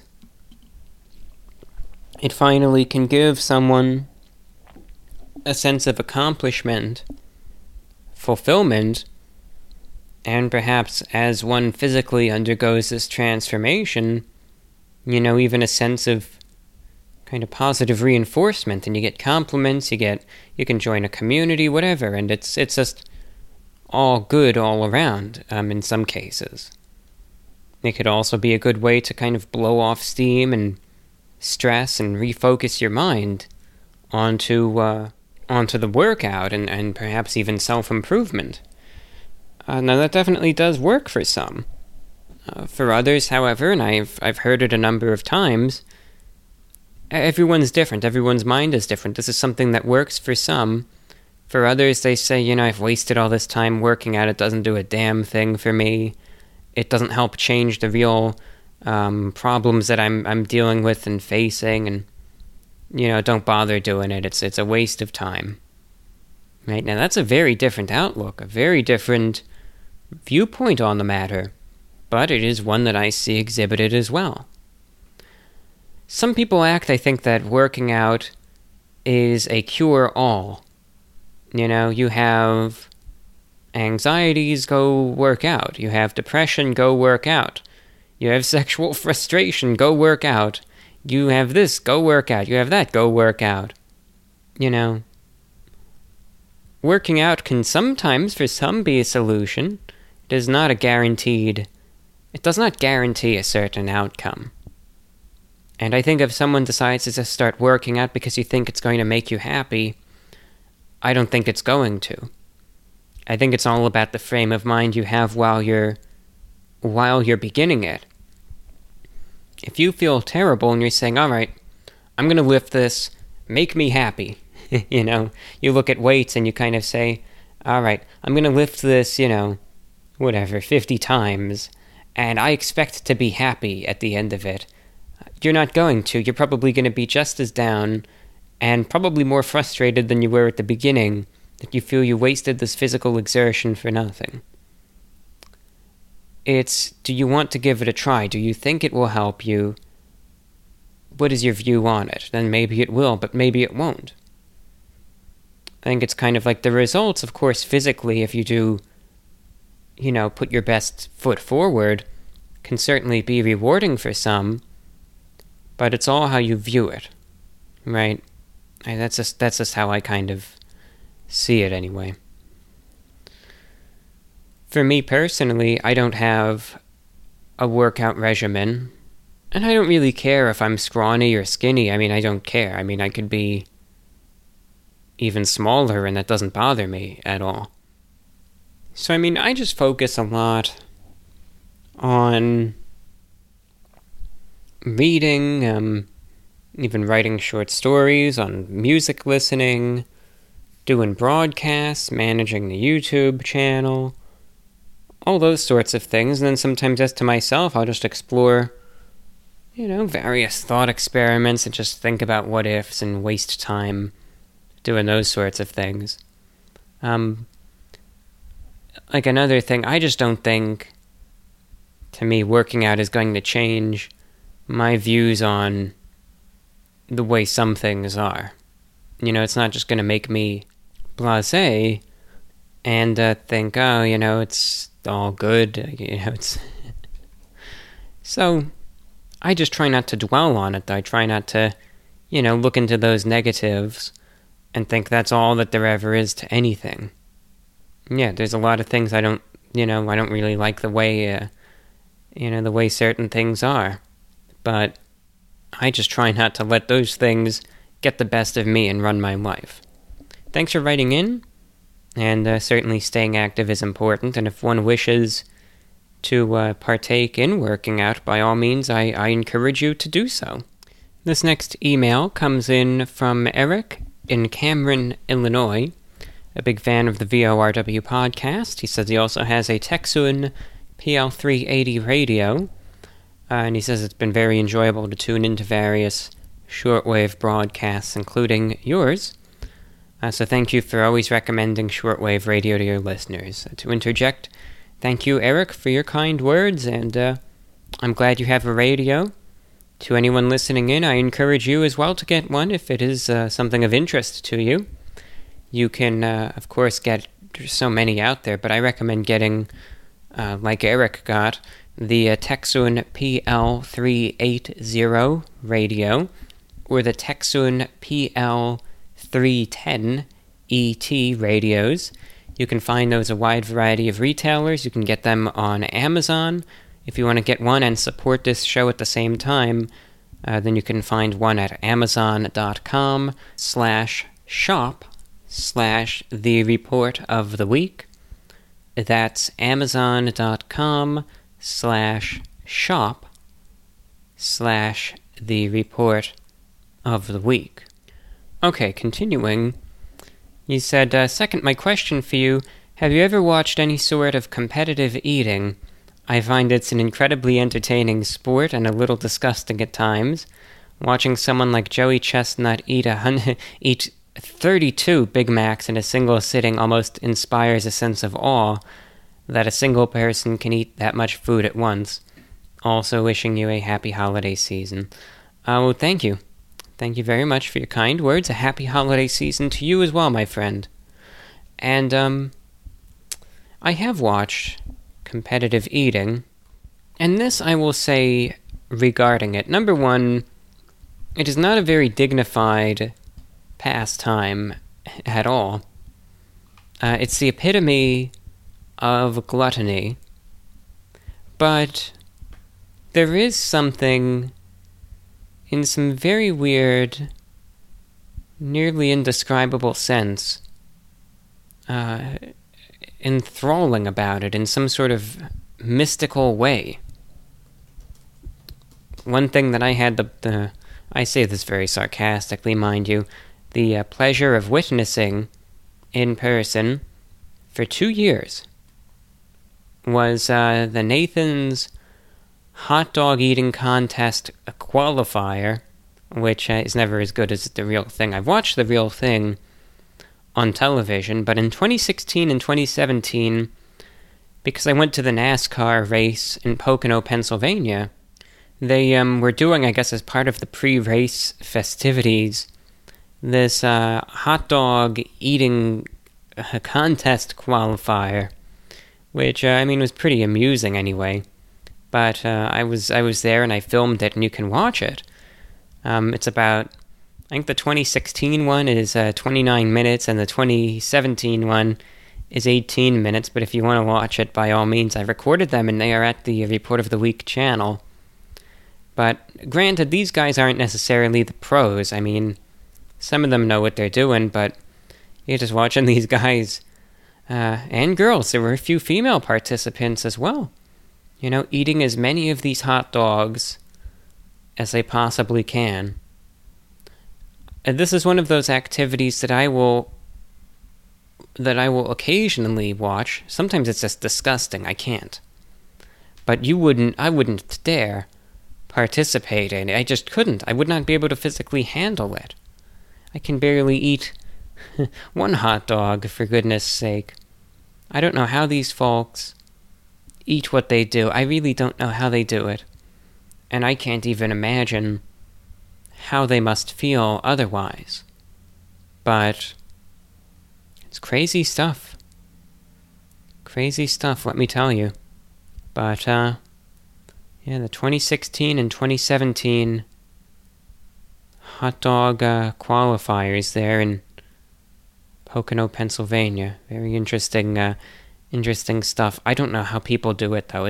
That's the thing that's amazing to me, I guess, is how folks are able to eat all this food somehow. Like, how is that even possible? I don't know, and I don't even want to think about what happens afterward, but I doubt it's very pleasant, and I doubt it's very comfortable either. But thanks, Eric, for writing in. You're listening in to VORW International. Feedback is welcome if you're listening to VORWINFO@gmail.com. Alright, well, checking the time, I figure for the sake of this show, or, well, let's see. I think we can go on for another hour, or thereabouts, so that's what the plan will be. We'll get to as much additional correspondence as possible. So, let us continue. I have the emails that I want to, finish up with. I have those marked down. So let's just pick out another random one. Okay, this one comes down to Leslie, which is as follows. Hi, John. First off, I wanted to thank you for responding to my email in the podcast. Sometimes I listen to the show at work, and hearing my email made my stressful day a little better. I have a couple of questions for you whenever you get the chance. What do you do to stay positive or stay calm when bombarded with bad news? Coronavirus-related, political, or otherwise? And second question, correct me if I'm wrong, but you said that your shortwave show also goes out on a few AM stations in the U.S. If so, what stations are they? Best wishes from Leslie. Thank you, Leslie, for writing in. To get to the short question first, there are two reliable broadcasts right now of the shortwave station, relayed on AM. The first one goes out every, I guess it's Saturday morning, though some people would call it Friday night, but formally it's Saturday morning, at the time of 3 a.m. Eastern on 1300 a.m., Nashville, Tennessee. I know that sounds like a silly hour, but believe it or not, of all the syndicated airings, the show that goes out, that is up there with being one of the most listened to ones. Some people make fun of the late night airings, but believe me, there is an audience. There is an audience out there late at night. I guess there's a lot of night owls that enjoy the show because they certainly tune in large number. The second consistent AM airing is on 5:40 a.m. over in Utah, and that airs from the time of 12 p.m. Eastern to 3 p.m. Eastern every Saturday. It's a full 3-hour broadcast. That one I relay the entire talk show, usually, though sometimes I'll fill it with some random stuff to kill some time. But that gets out pretty good. There have been other stations in the past that kind of, I do some here, I do some there, and I just see the results and kind of go from there. But that's what we have consistently. Most of the effort right now is just put toward international shortwave broadcasting as well as online streams and hosting this show thereon. So that's the second question. I know I got to that first. As for your main question, staying positive. Now, I have said this before. I know I actually gave a pretty detailed answer. I think it's just how people deal with things. Granted, we are in a world where so many, bits of negative stimuli are sent our way day after day after day. And that could be a lot. I mean, you look at COVID, you look at responses to COVID, you look at lots of things that are going on right now. Negative news prevails and dominates. I was thinking about this for a moment as I was reading over your question, and I kind of paused the microphone because a minute of dead air just wouldn't really, I don't think it would sound all that good. But I was sitting there and I was assessing it because it was something that I thought to myself, well, how do I? Part of me wonders that maybe it's just because I'm not a very excitable person. I know that there's individuals who, and I think this is just how they are, but I'm just not one of those people. It's like they see something and they immediately get all fired up about it, and they immediately begin ranting and yelling and going into profane tirades about it. And it's like you have people who are this way every waking moment. I am not, nor have I ever been, one of those individuals. Now, one mistake I think people make is interpreting not being excitable, and again, not being very fired up about things, as being apathetic. Though that's not the same thing. That's just being ignorant to say, well, they're not like me, so they have to feel this way or they have to feel that way. Obviously, not necessarily.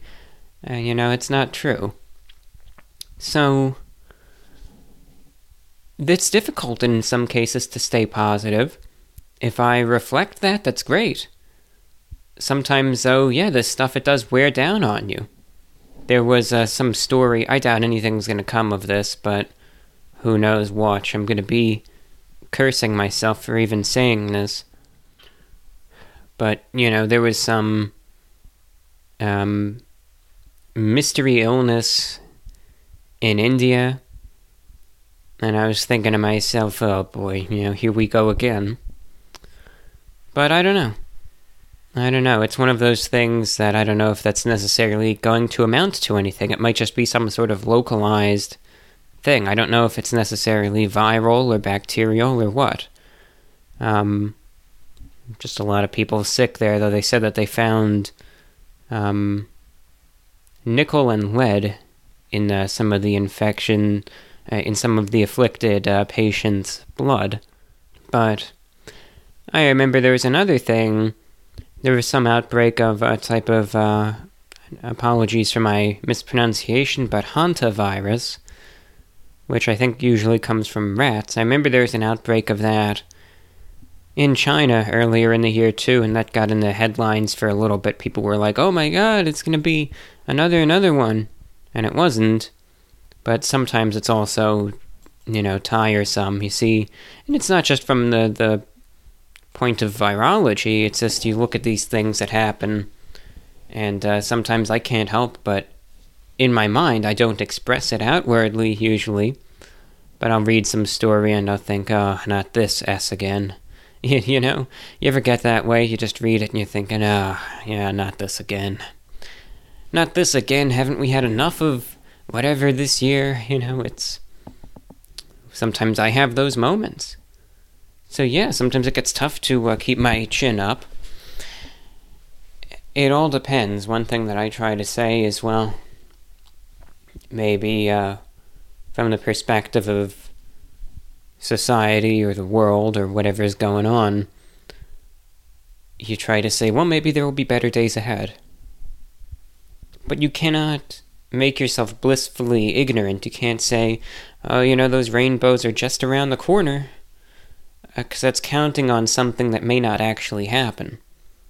But you do need to keep your eyes, you need to keep them focused on the road ahead, but also on the more distant horizon. You got to see what's in the present, but I try to stay optimistic for the future if there's a lot of bad news.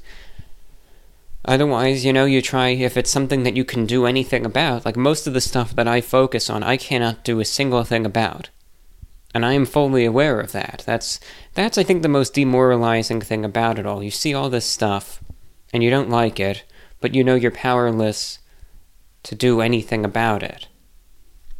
Be that because there's just too many people involved, or it's being orchestrated by institutions, that you obviously have no control over whatsoever. You cannot do anything about. But one thing that, at least the things that maybe you can do something about, maybe more on a smaller scale, not global or national, but maybe personal. When presented with bad news, one thing, and it's easier said than done, but I know it's something that really does help. Instead of wallowing in the bad news, at least for an extended period of time, try to get yourself busy to try to fight against it, or to at least get yourself in a better spot. Whatever that might be. If you lose a job, we can easily fall into a rut and feel, like a failure, feel pointless, hopeless. The situation's bad, I know. But try your best to also focus some of that energy on, trying to get something else. Might not be perfect, but, in some cases, something is better than nothing. And try to tackle those problems if you can. But I just try to say that there's a lot of bad in this world, and now going back to the general terms, that there's a lot of bad in this world, but you can't forget the good, too. That's another thing, and I think that's one point that I had brought up in previous shows when asked about that. How do you deal with all the negativity? Well, number one, you just can't, you can't, at least to the best of your abilities, try to let it totally control you. You have to open your eyes to it, though. You have to understand what's there. Do not put yourself in a bubble or some sort of fantasy world. But at the same time, you have to say, well, yes, there is a lot of terrible things in this world. Terrible people, terrible situations, terrible circumstances, you name it, and they've got it pretty much. But you can't forget that there are some good people and things and places in this world as well. Thank you for writing in. Next question comes in from Aaron, who says, I hope this correspondence finds you well. I just finished the most recent show and I enjoyed the analysis of the refreshment scene from the Polar Express. It can be a nice thought exercise to undertake.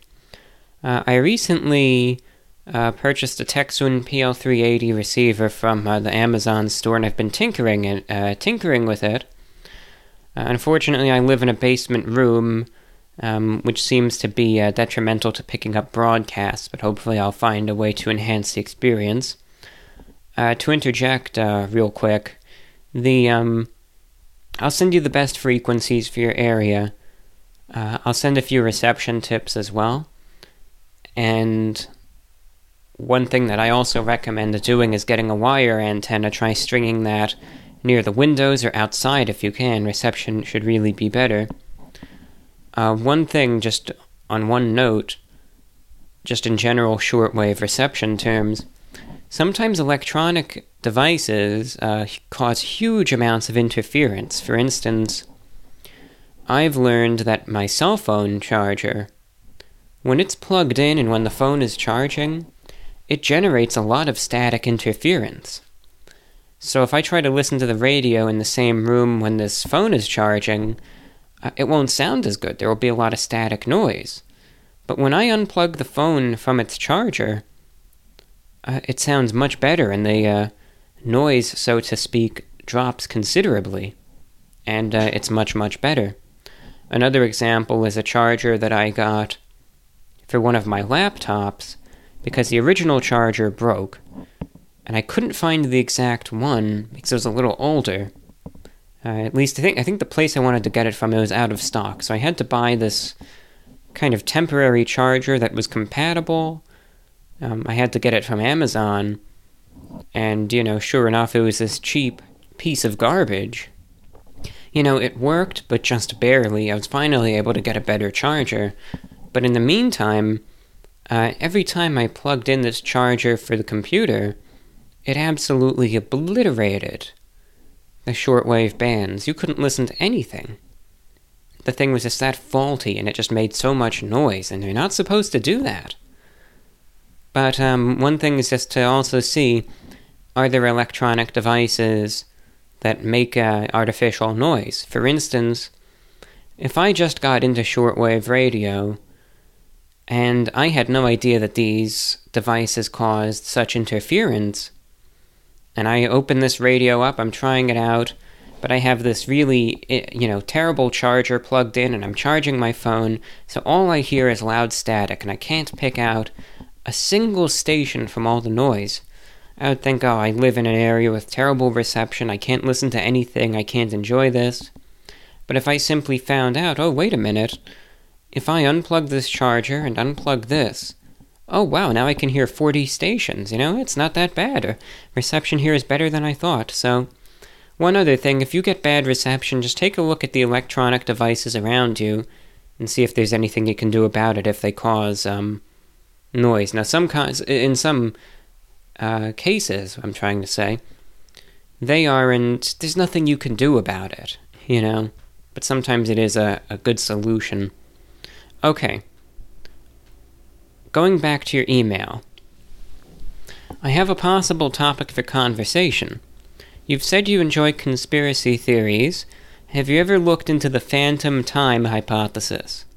The TLDR version is that the Holy Roman Emperor Otto III and Pope Sylvester invented the entire Carolingian period from AD 614 to AD 911 in order for Otto's reign to begin in the year 1000 AD. There is spurious and tangential evidence at best for this hypothesis, and it has never been given any serious credence by legitimate historians. Still, it is a very interesting idea and demonstrates how little we really understand about what we imagine happened in our past. Yours from Aaron. Well, thank you, Aaron. So after I got your email, I went to research this a little bit. I've read about that before, and I thought it was really interesting and kind of, creepy in a sense. After looking at it, it seems to me that it's unlikely that actually happened. That I think that time kind of it played out as it did. Now, here were some of the arguments for and against it. The basis of the hypothesis includes so I guess what they're trying to say is that this whole period of, close to 300 years never actually happened, and the dates on the calendar were essentially just changed to give some of the leaders, the privilege of being able to rule over the year 1000 AD. Now, as unlikely as that is, obviously back then there were levels of corruption that were incredible. There always has been.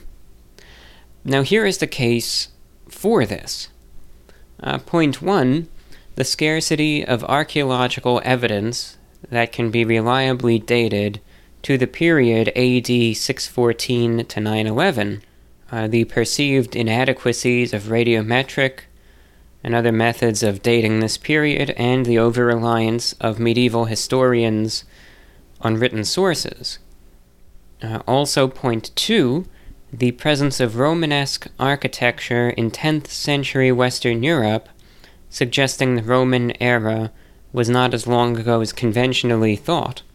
And finally, and this one is a little confusing, but they say the relation between the Julian calendar, Gregorian calendar, and underlying astronomical, solar, or tropical year.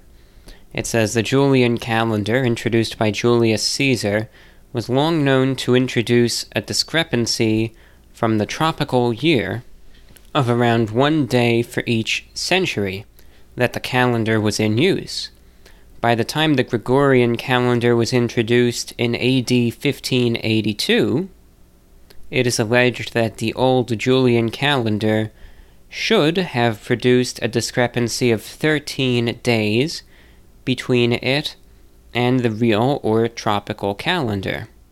Instead, the astronomers and mathematicians working for Pope Gregory XIII had found that the civil calendar needed to be adjusted by only 10 days. From this, it concludes that the AD era had counted roughly 3 centuries which never existed. So what that's essentially saying is that I guess there is this discrepancy between these two calendars. The Julian calendar added an extra day for every century that it was in use. Because I suppose they say that it was used for 1,300 years, that should have 13 extra days.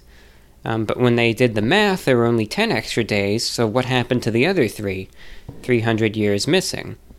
Now, the counter-arguments, however, says one of the most difficult challenges to the theory is through observations in ancient astronomy, especially those of solar eclipses cited by European sources prior to 600 AD, when phantom time would have distorted the chronology. Besides several others that are perhaps too vague to disprove the phantom time hypothesis, 2 in particular are dated with enough precision to disprove the hypothesis with a high degree of certainty. So it says that, there's these solar events, solar eclipses that obviously they say happened on these dates, and, the phantom time, it would have been distorted otherwise. Another point, archaeological remains and dating methods such as dendrochronology refute rather than support phantom time. And there's a third point that again kind of talks about the 3 missing centuries, that one is a bit confusing, but it says it had to do something with the determining of the date for Easter Sunday, and that it's just a misconception. And it also says that if Charlemagne and the Carolingian dynasty were fabricated, there would have to be a corresponding fabrication of the history of the rest of Europe, including Anglo-Saxon England, the papacy, the Byzantine Empire. The phantom time period also encompasses the life of Muhammad and the Islamic expansion into the areas of the former Roman Empire, including the conquest of Visigothic Iberia. And this history would also have to be forged and drastically misdated, and it would have to be reconciled with the history of the Tang dynasty of China and its contact with Islam, such as the Battle of Talas. So it pretty much says there's just too much to change that would have had to have been changed elsewhere, and that's just very unlikely. Now, the reason why I went on about all this is because it sounds interesting, and I wanted to get into the technicalities of it. Looking at it this way, I would say that period really did happen. I think that it did. I think there's just too much that would have had to have been changed. And as well, looking at some of the solar events, I think that kind of vouches for that as well. Plus some of the other events that happened around the world and other cultures and areas that kind of corroborate that. So I think that really did happen. Now, here's one other thing, though, that does make you think. Forgetting that specific era, and the fact that in this instance it's likely just a theory, there's one saying that I agree with. I think there's truth to it, but a lot of people don't like it, but I think it is true in many ways. History is written by the victor. And I think in many cases a lot of historical events are reported with at least, pretty good degrees of impartiality and fairness. But who knows? I mean, especially going back a ways, if certain things were twisted to give a certain bias and a certain idea that this is how it was when really it was something different. So, that's one thing. History is not always free from bias. I mean, they try their best, but, there's truth to it. Things certainly do have a slant in some cases. So that's the creepiest thing about it. I mean, in some cases, I think the only way to really have ever known what actually happened is to be there yourself and witness it. And at least as far as we're concerned, we don't have a time machine. So we just have to go off of what we've got. But it is interesting, and it's kind of creepy to think, what if all these centuries never actually happened? And, we're none the wiser. We think they happened, they really didn't, and our entire history in some cases is just skewed. Isn't it? It's interesting. Very, very interesting. Thank you, Aaron, for a good email. Okay, we have more feedback coming in now. This email comes in from an anonymous listener. Hey, Review Bra, I hope you're doing well. The world's a little crazy right now, so I hope you and the Report of the Week family are holding on strong. I'm a big fan. Haven't really done this before, so please don't be too harsh on me, but I wanted to ask for your help and perhaps some advice. These past few years have been really hard to get through, and another hard one this year, and I've lost my passion for life. And now I'm just trying to survive. I just go through my motions day in, day out at work and at home like a zombie. I've lost all interest in doing anything productive or for fun. I hate everyone and don't do anything anymore. I don't know what I even like anymore. Review Bra is someone like yourself who has seen much success and has a great passion for being a creator. I ask you, how do I revive my passion for life? What do I do to get myself out of this deep hole? Thank you very much. Now, thank you for your question. This is a serious situation. And I personally think it would be irresponsible of me to answer it in a way saying, I did this, so you do that, and it'll work for you. I mean, my personal recommendation, and again, this might not work for you, but it's truly, as I was reading your email, it's just what came to me. I would recommend, if you have the ability to do so, because I just feel like this is a situation that I can offer some little advice, and I will do so, but it feels irresponsible to try to, label that as the solution, and I think it's something that is essentially out of my hands. Personally, I would recommend getting in touch, if again you are able to do so, with maybe a psychiatrist, a counselor, someone to talk to, because there are many things, of course, that, this lack of motivation, lack of drive, really kind of despondent, view can be tied to. And in some cases, having a discussion with the psychiatrist, it can really help. I know a lot of these psychiatric things can be iffy. Sometimes they do a lot of good, sometimes they don't. But believe me, I say from experience, there have been instances where you can take some things and it will change everything. And you never would have guessed it. But, certain things for anxieties or whatever. Even again, going into these cases, depression, lack of motivation, they can really help, but the unfortunate thing about all of that is that it can be something where it's like you have to try different things sometimes, but please, I would recommend reaching out to, someone far more qualified than I am for professional assistance. I want to see you get better, and I just feel like that's the best thing to do. A few other things aside from that, and I think that's most important to do, because I found myself in some dark places. Is there anyone in your life that you feel like you can reach out to? Is there anyone, any family members, any acquaintances, any friends, anyone that that you feel you can communicate with, sincerely open up and, just share what's troubling you with? Sometimes those conversations, along with other things, can really help. And that's why I also recommended perhaps a counselor or a therapist or someone that you can discuss. And, if it is not someone that you personally know, that is the next best thing to do. Sometimes getting things off your chest, just letting it out, believe me, it does a lot of good.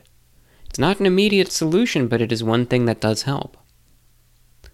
One other thing that I would recommend, in the interim, try different things to keep yourself occupied. It might not work, but you never know. You might find something new that is of interest to you. And finally, like I said, make sure you look toward the future as well and try to have, say, look, you never know what's going to happen. I was in some very, very, very dark places, in 2013. And I didn't think there was going to be much of a future left for me, to tell you the truth. But, look what happened. Things did turn around. I thought there was no way they ever could.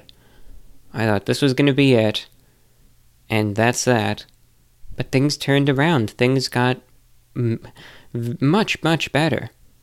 But had you have asked me then, at those points, if I ever thought that would ever happen, absolutely not. Not a chance in hell that would ever happen. But it did, so please, just don't lose sight of the future. You never know what is down the road for you. You never know.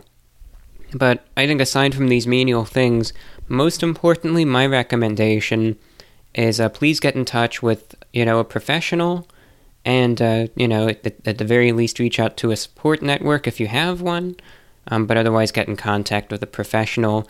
Just be honest, be open, just, be brutally honest with them. Tell it like it is. It will help.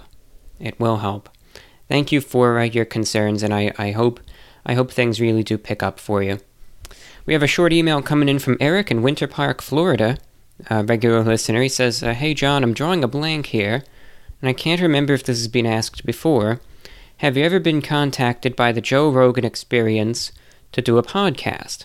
I think it'd be a great choice for it, and I'm wondering if you are a listener of the JRE, and if so, what are your thoughts on it?" From Eric in Winter Park, Florida. Thanks, Eric. Always good to hear from some Central Florida listeners. No, I've never been contacted by Joe Rogan. I just don't think I'm big enough to ever be contacted for such a thing. And I've never really listened to his show. Of course I have in bits and pieces, but I've never really listened. Like, for the entertainment value, I think some of the episodes when Alex Jones was on Joe Rogan, I listened to some of those. But aside from that, I don't think I ever did.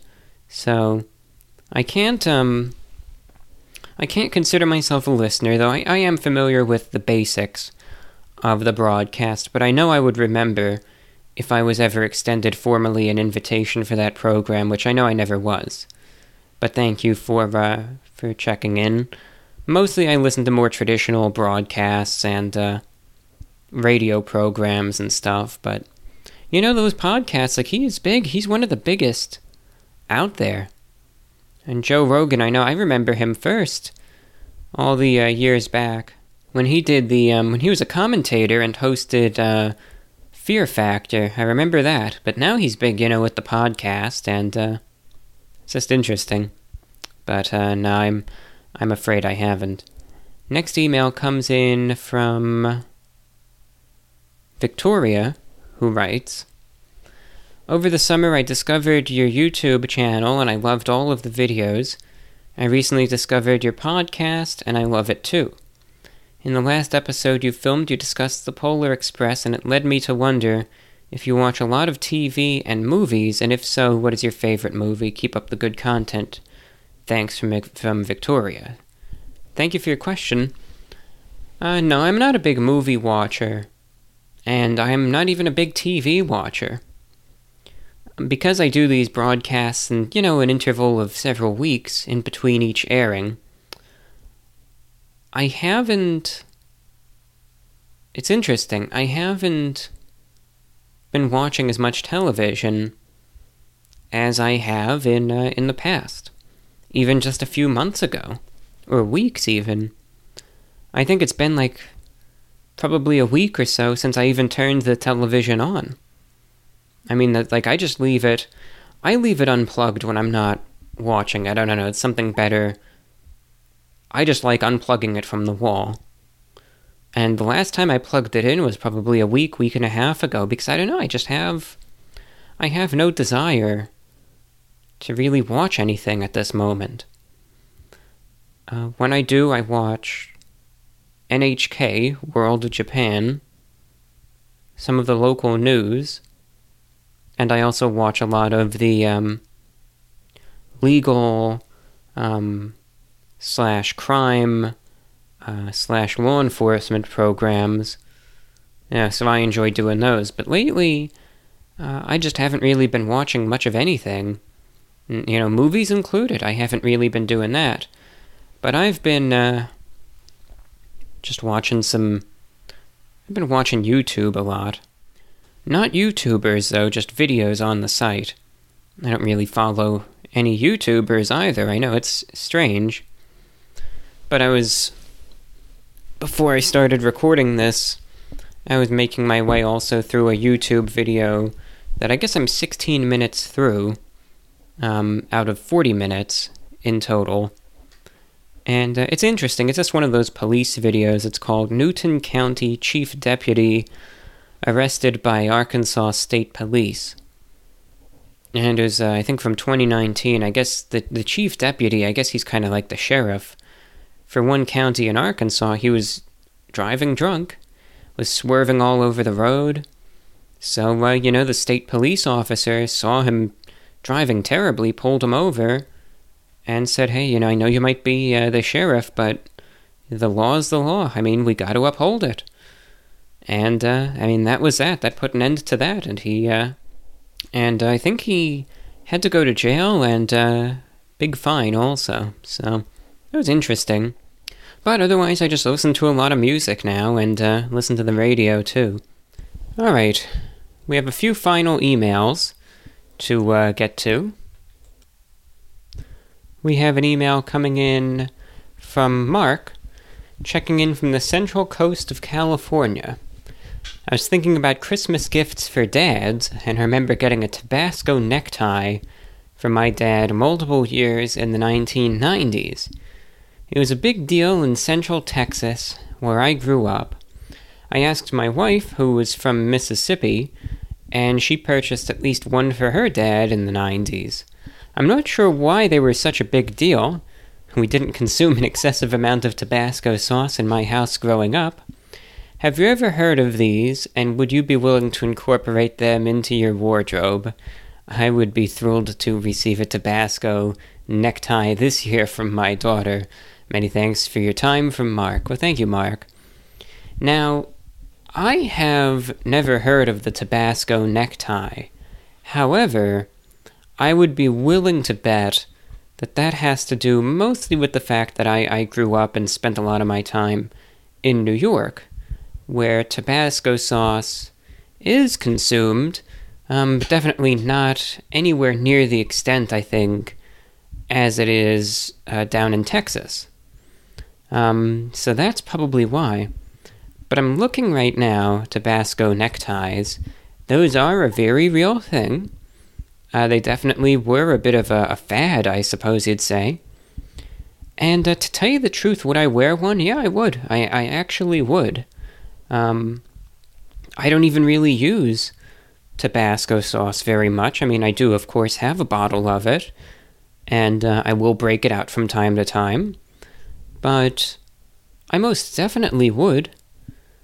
Looking at now, as long as it's a 90s Tabasco necktie, a lot of them, I think people find them tacky, but, the necktie, it seems like it's wider, and the designs, albeit silly, are appealing to me. So yeah, I definitely, if I had a 90s Tabasco necktie. If I found one at, let's say, a thrift store or something, I think for the heck of it, I would probably get it and break it out from time to time. I mean, if I have a Christmas necktie with a bunch of cats on it, then, a Tabasco necktie isn't all that much. So, yeah, it's interesting.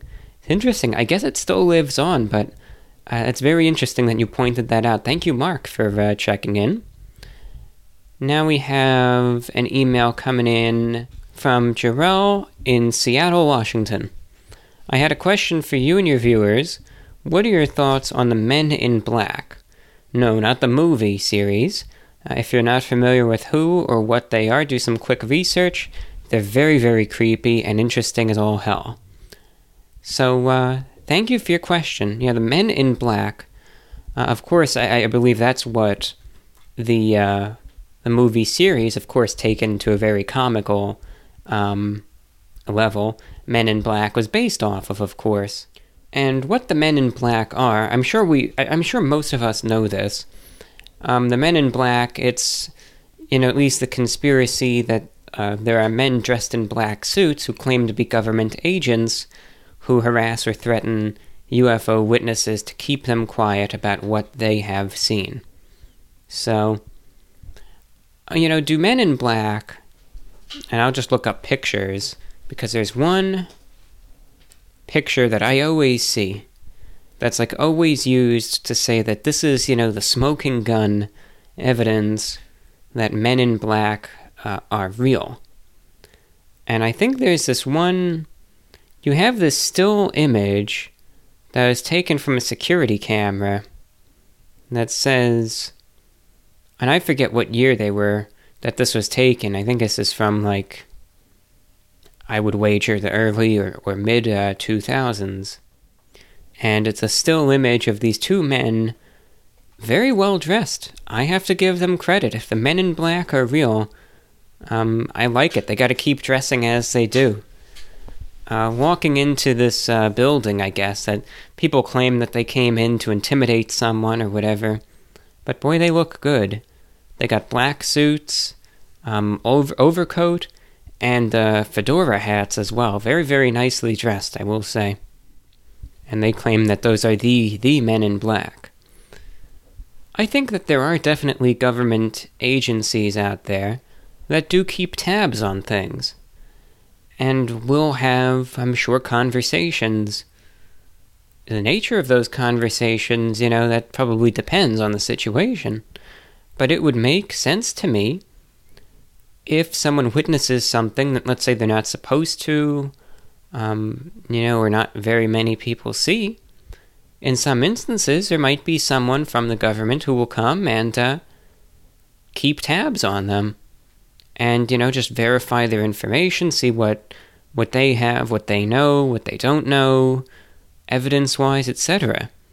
That makes sense to me. I mean, that makes total, perfect sense, of course. I mean, if you are going to run a government, and these things do exist, then it would only make sense to have an organization out there that, again, would kind of, or at least a sect or a portion of an established organization, maybe, that would see to these sorts of things. So, that doesn't surprise me one single bit. I think, at least the Men in Black to a degree, this is where you get the divide between fiction and fact.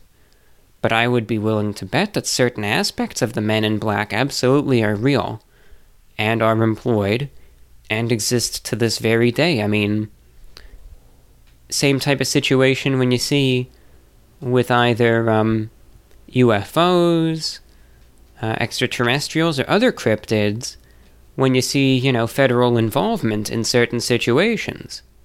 But I mean, it's the premise of that makes perfect sense, and I think that such organizations, I'm sure, do exist and are out there. But is it necessarily as flagrant as saying, oh, we are, you pull out a badge, I'm the Men in Black, it's as realistic as someone going to your door and saying they're with the CIA or something, that stuff just doesn't happen. But it's very, very interesting. Thanks again for writing in. finally, we hear from Alexandra in Calgary, Canada, who I know is an online and shortwave listener. You write, I was listening to your most recent podcast, and I must say, your discussion about the Polar Express really caught me off guard, and I burst out laughing at many points as it was just so funny. Hearing those interesting details really brought me back to when I watched it as a child, and how I perceived it at the time. In elementary school, when I was about 6 or 7, unfortunately they decided that watching the movie on the last school day before Christmas break was the best way to really kick things off. What a treat. But really every year that we were subjected to watching that film in school, I always found the logistics of it so puzzling and creepy, and honestly it kind of kept me up some nights.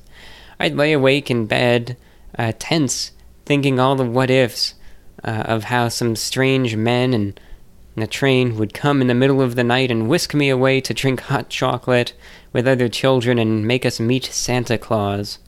The idea of that, and basically the entire premise of the movie, was extremely terrifying to me, in the fact that it was basically mass child abduction disguised as a magical adventure. Around the holidays, I'd even have some bad dreams where the beginning scene of the film would appear as a way to spook me. I find it funny how many films made for children are just so bizarre. Mostly to adults, I guess, but even as children, some of these things were just plain weird, and not that enjoyable. Of course, watching the Polar Express is just another blip in the timeline of my existence, but it left such a odd impression. I would say some other children's films that had the same effect on me were Coraline and Happy Feet. I'd be interested in hearing if you had any other odd reflections or assessments of other films, as it was so amusing to think about. Thanks from Alexandra in Calgary. Oh, thank you. Thank you for your kind words. I'm glad you enjoyed that segment. And there are others. There most certainly are. The whole thing is that you just have to get, and at least this is how it is for me, you have to get in a certain frame of mind where it's like, I am going to intentionally have a microscope over this scene, and I'm going to look at it kind of at face value. You know, not, this is saying I'm going to look at it forgetting all of the so-called magic of the children's film, and we're going to see it for what it really is. I can do that with a lot of films. The problem is, I just have to get in that mindset. Like with the Polar Express thing, I decided just then and there, okay, this is silly, but I'm going to talk about it. I did not intend to go out of my way and discuss for 40 minutes the film. It just kind of happened.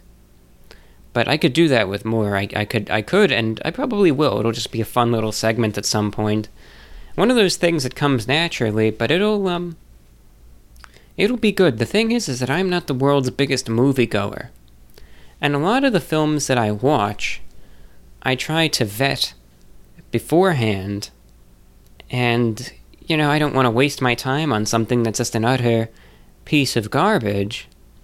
But, if I want to one day, I know one easy thing that I could do without even any personal expense is, I think I talked about this in the last show, but even if I just stay on YouTube, go to the YouTube Movies tab, and watch the free-to-watch films. There's going to be some real iffy stuff in there, let me just say that. See, the free-to-watch tab on YouTube is always, it's a mixed bag. You get some really good stuff, and some really bad stuff, all mixed together in just one thing. Like, that's why I was shocked, and I'm looking at it right now, that's why I was shocked when I saw that the King's speech was in the free-to-watch tab. I was shocked. I thought to myself, this is a legitimately good movie. What is it doing here, It's crazy.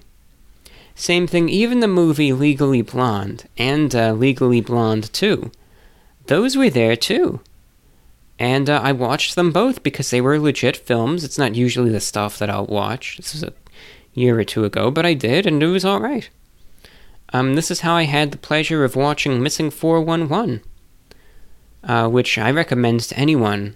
Go watch it if you want. It's about strange disappearances in the national parks. And I would even advise paying a couple bucks.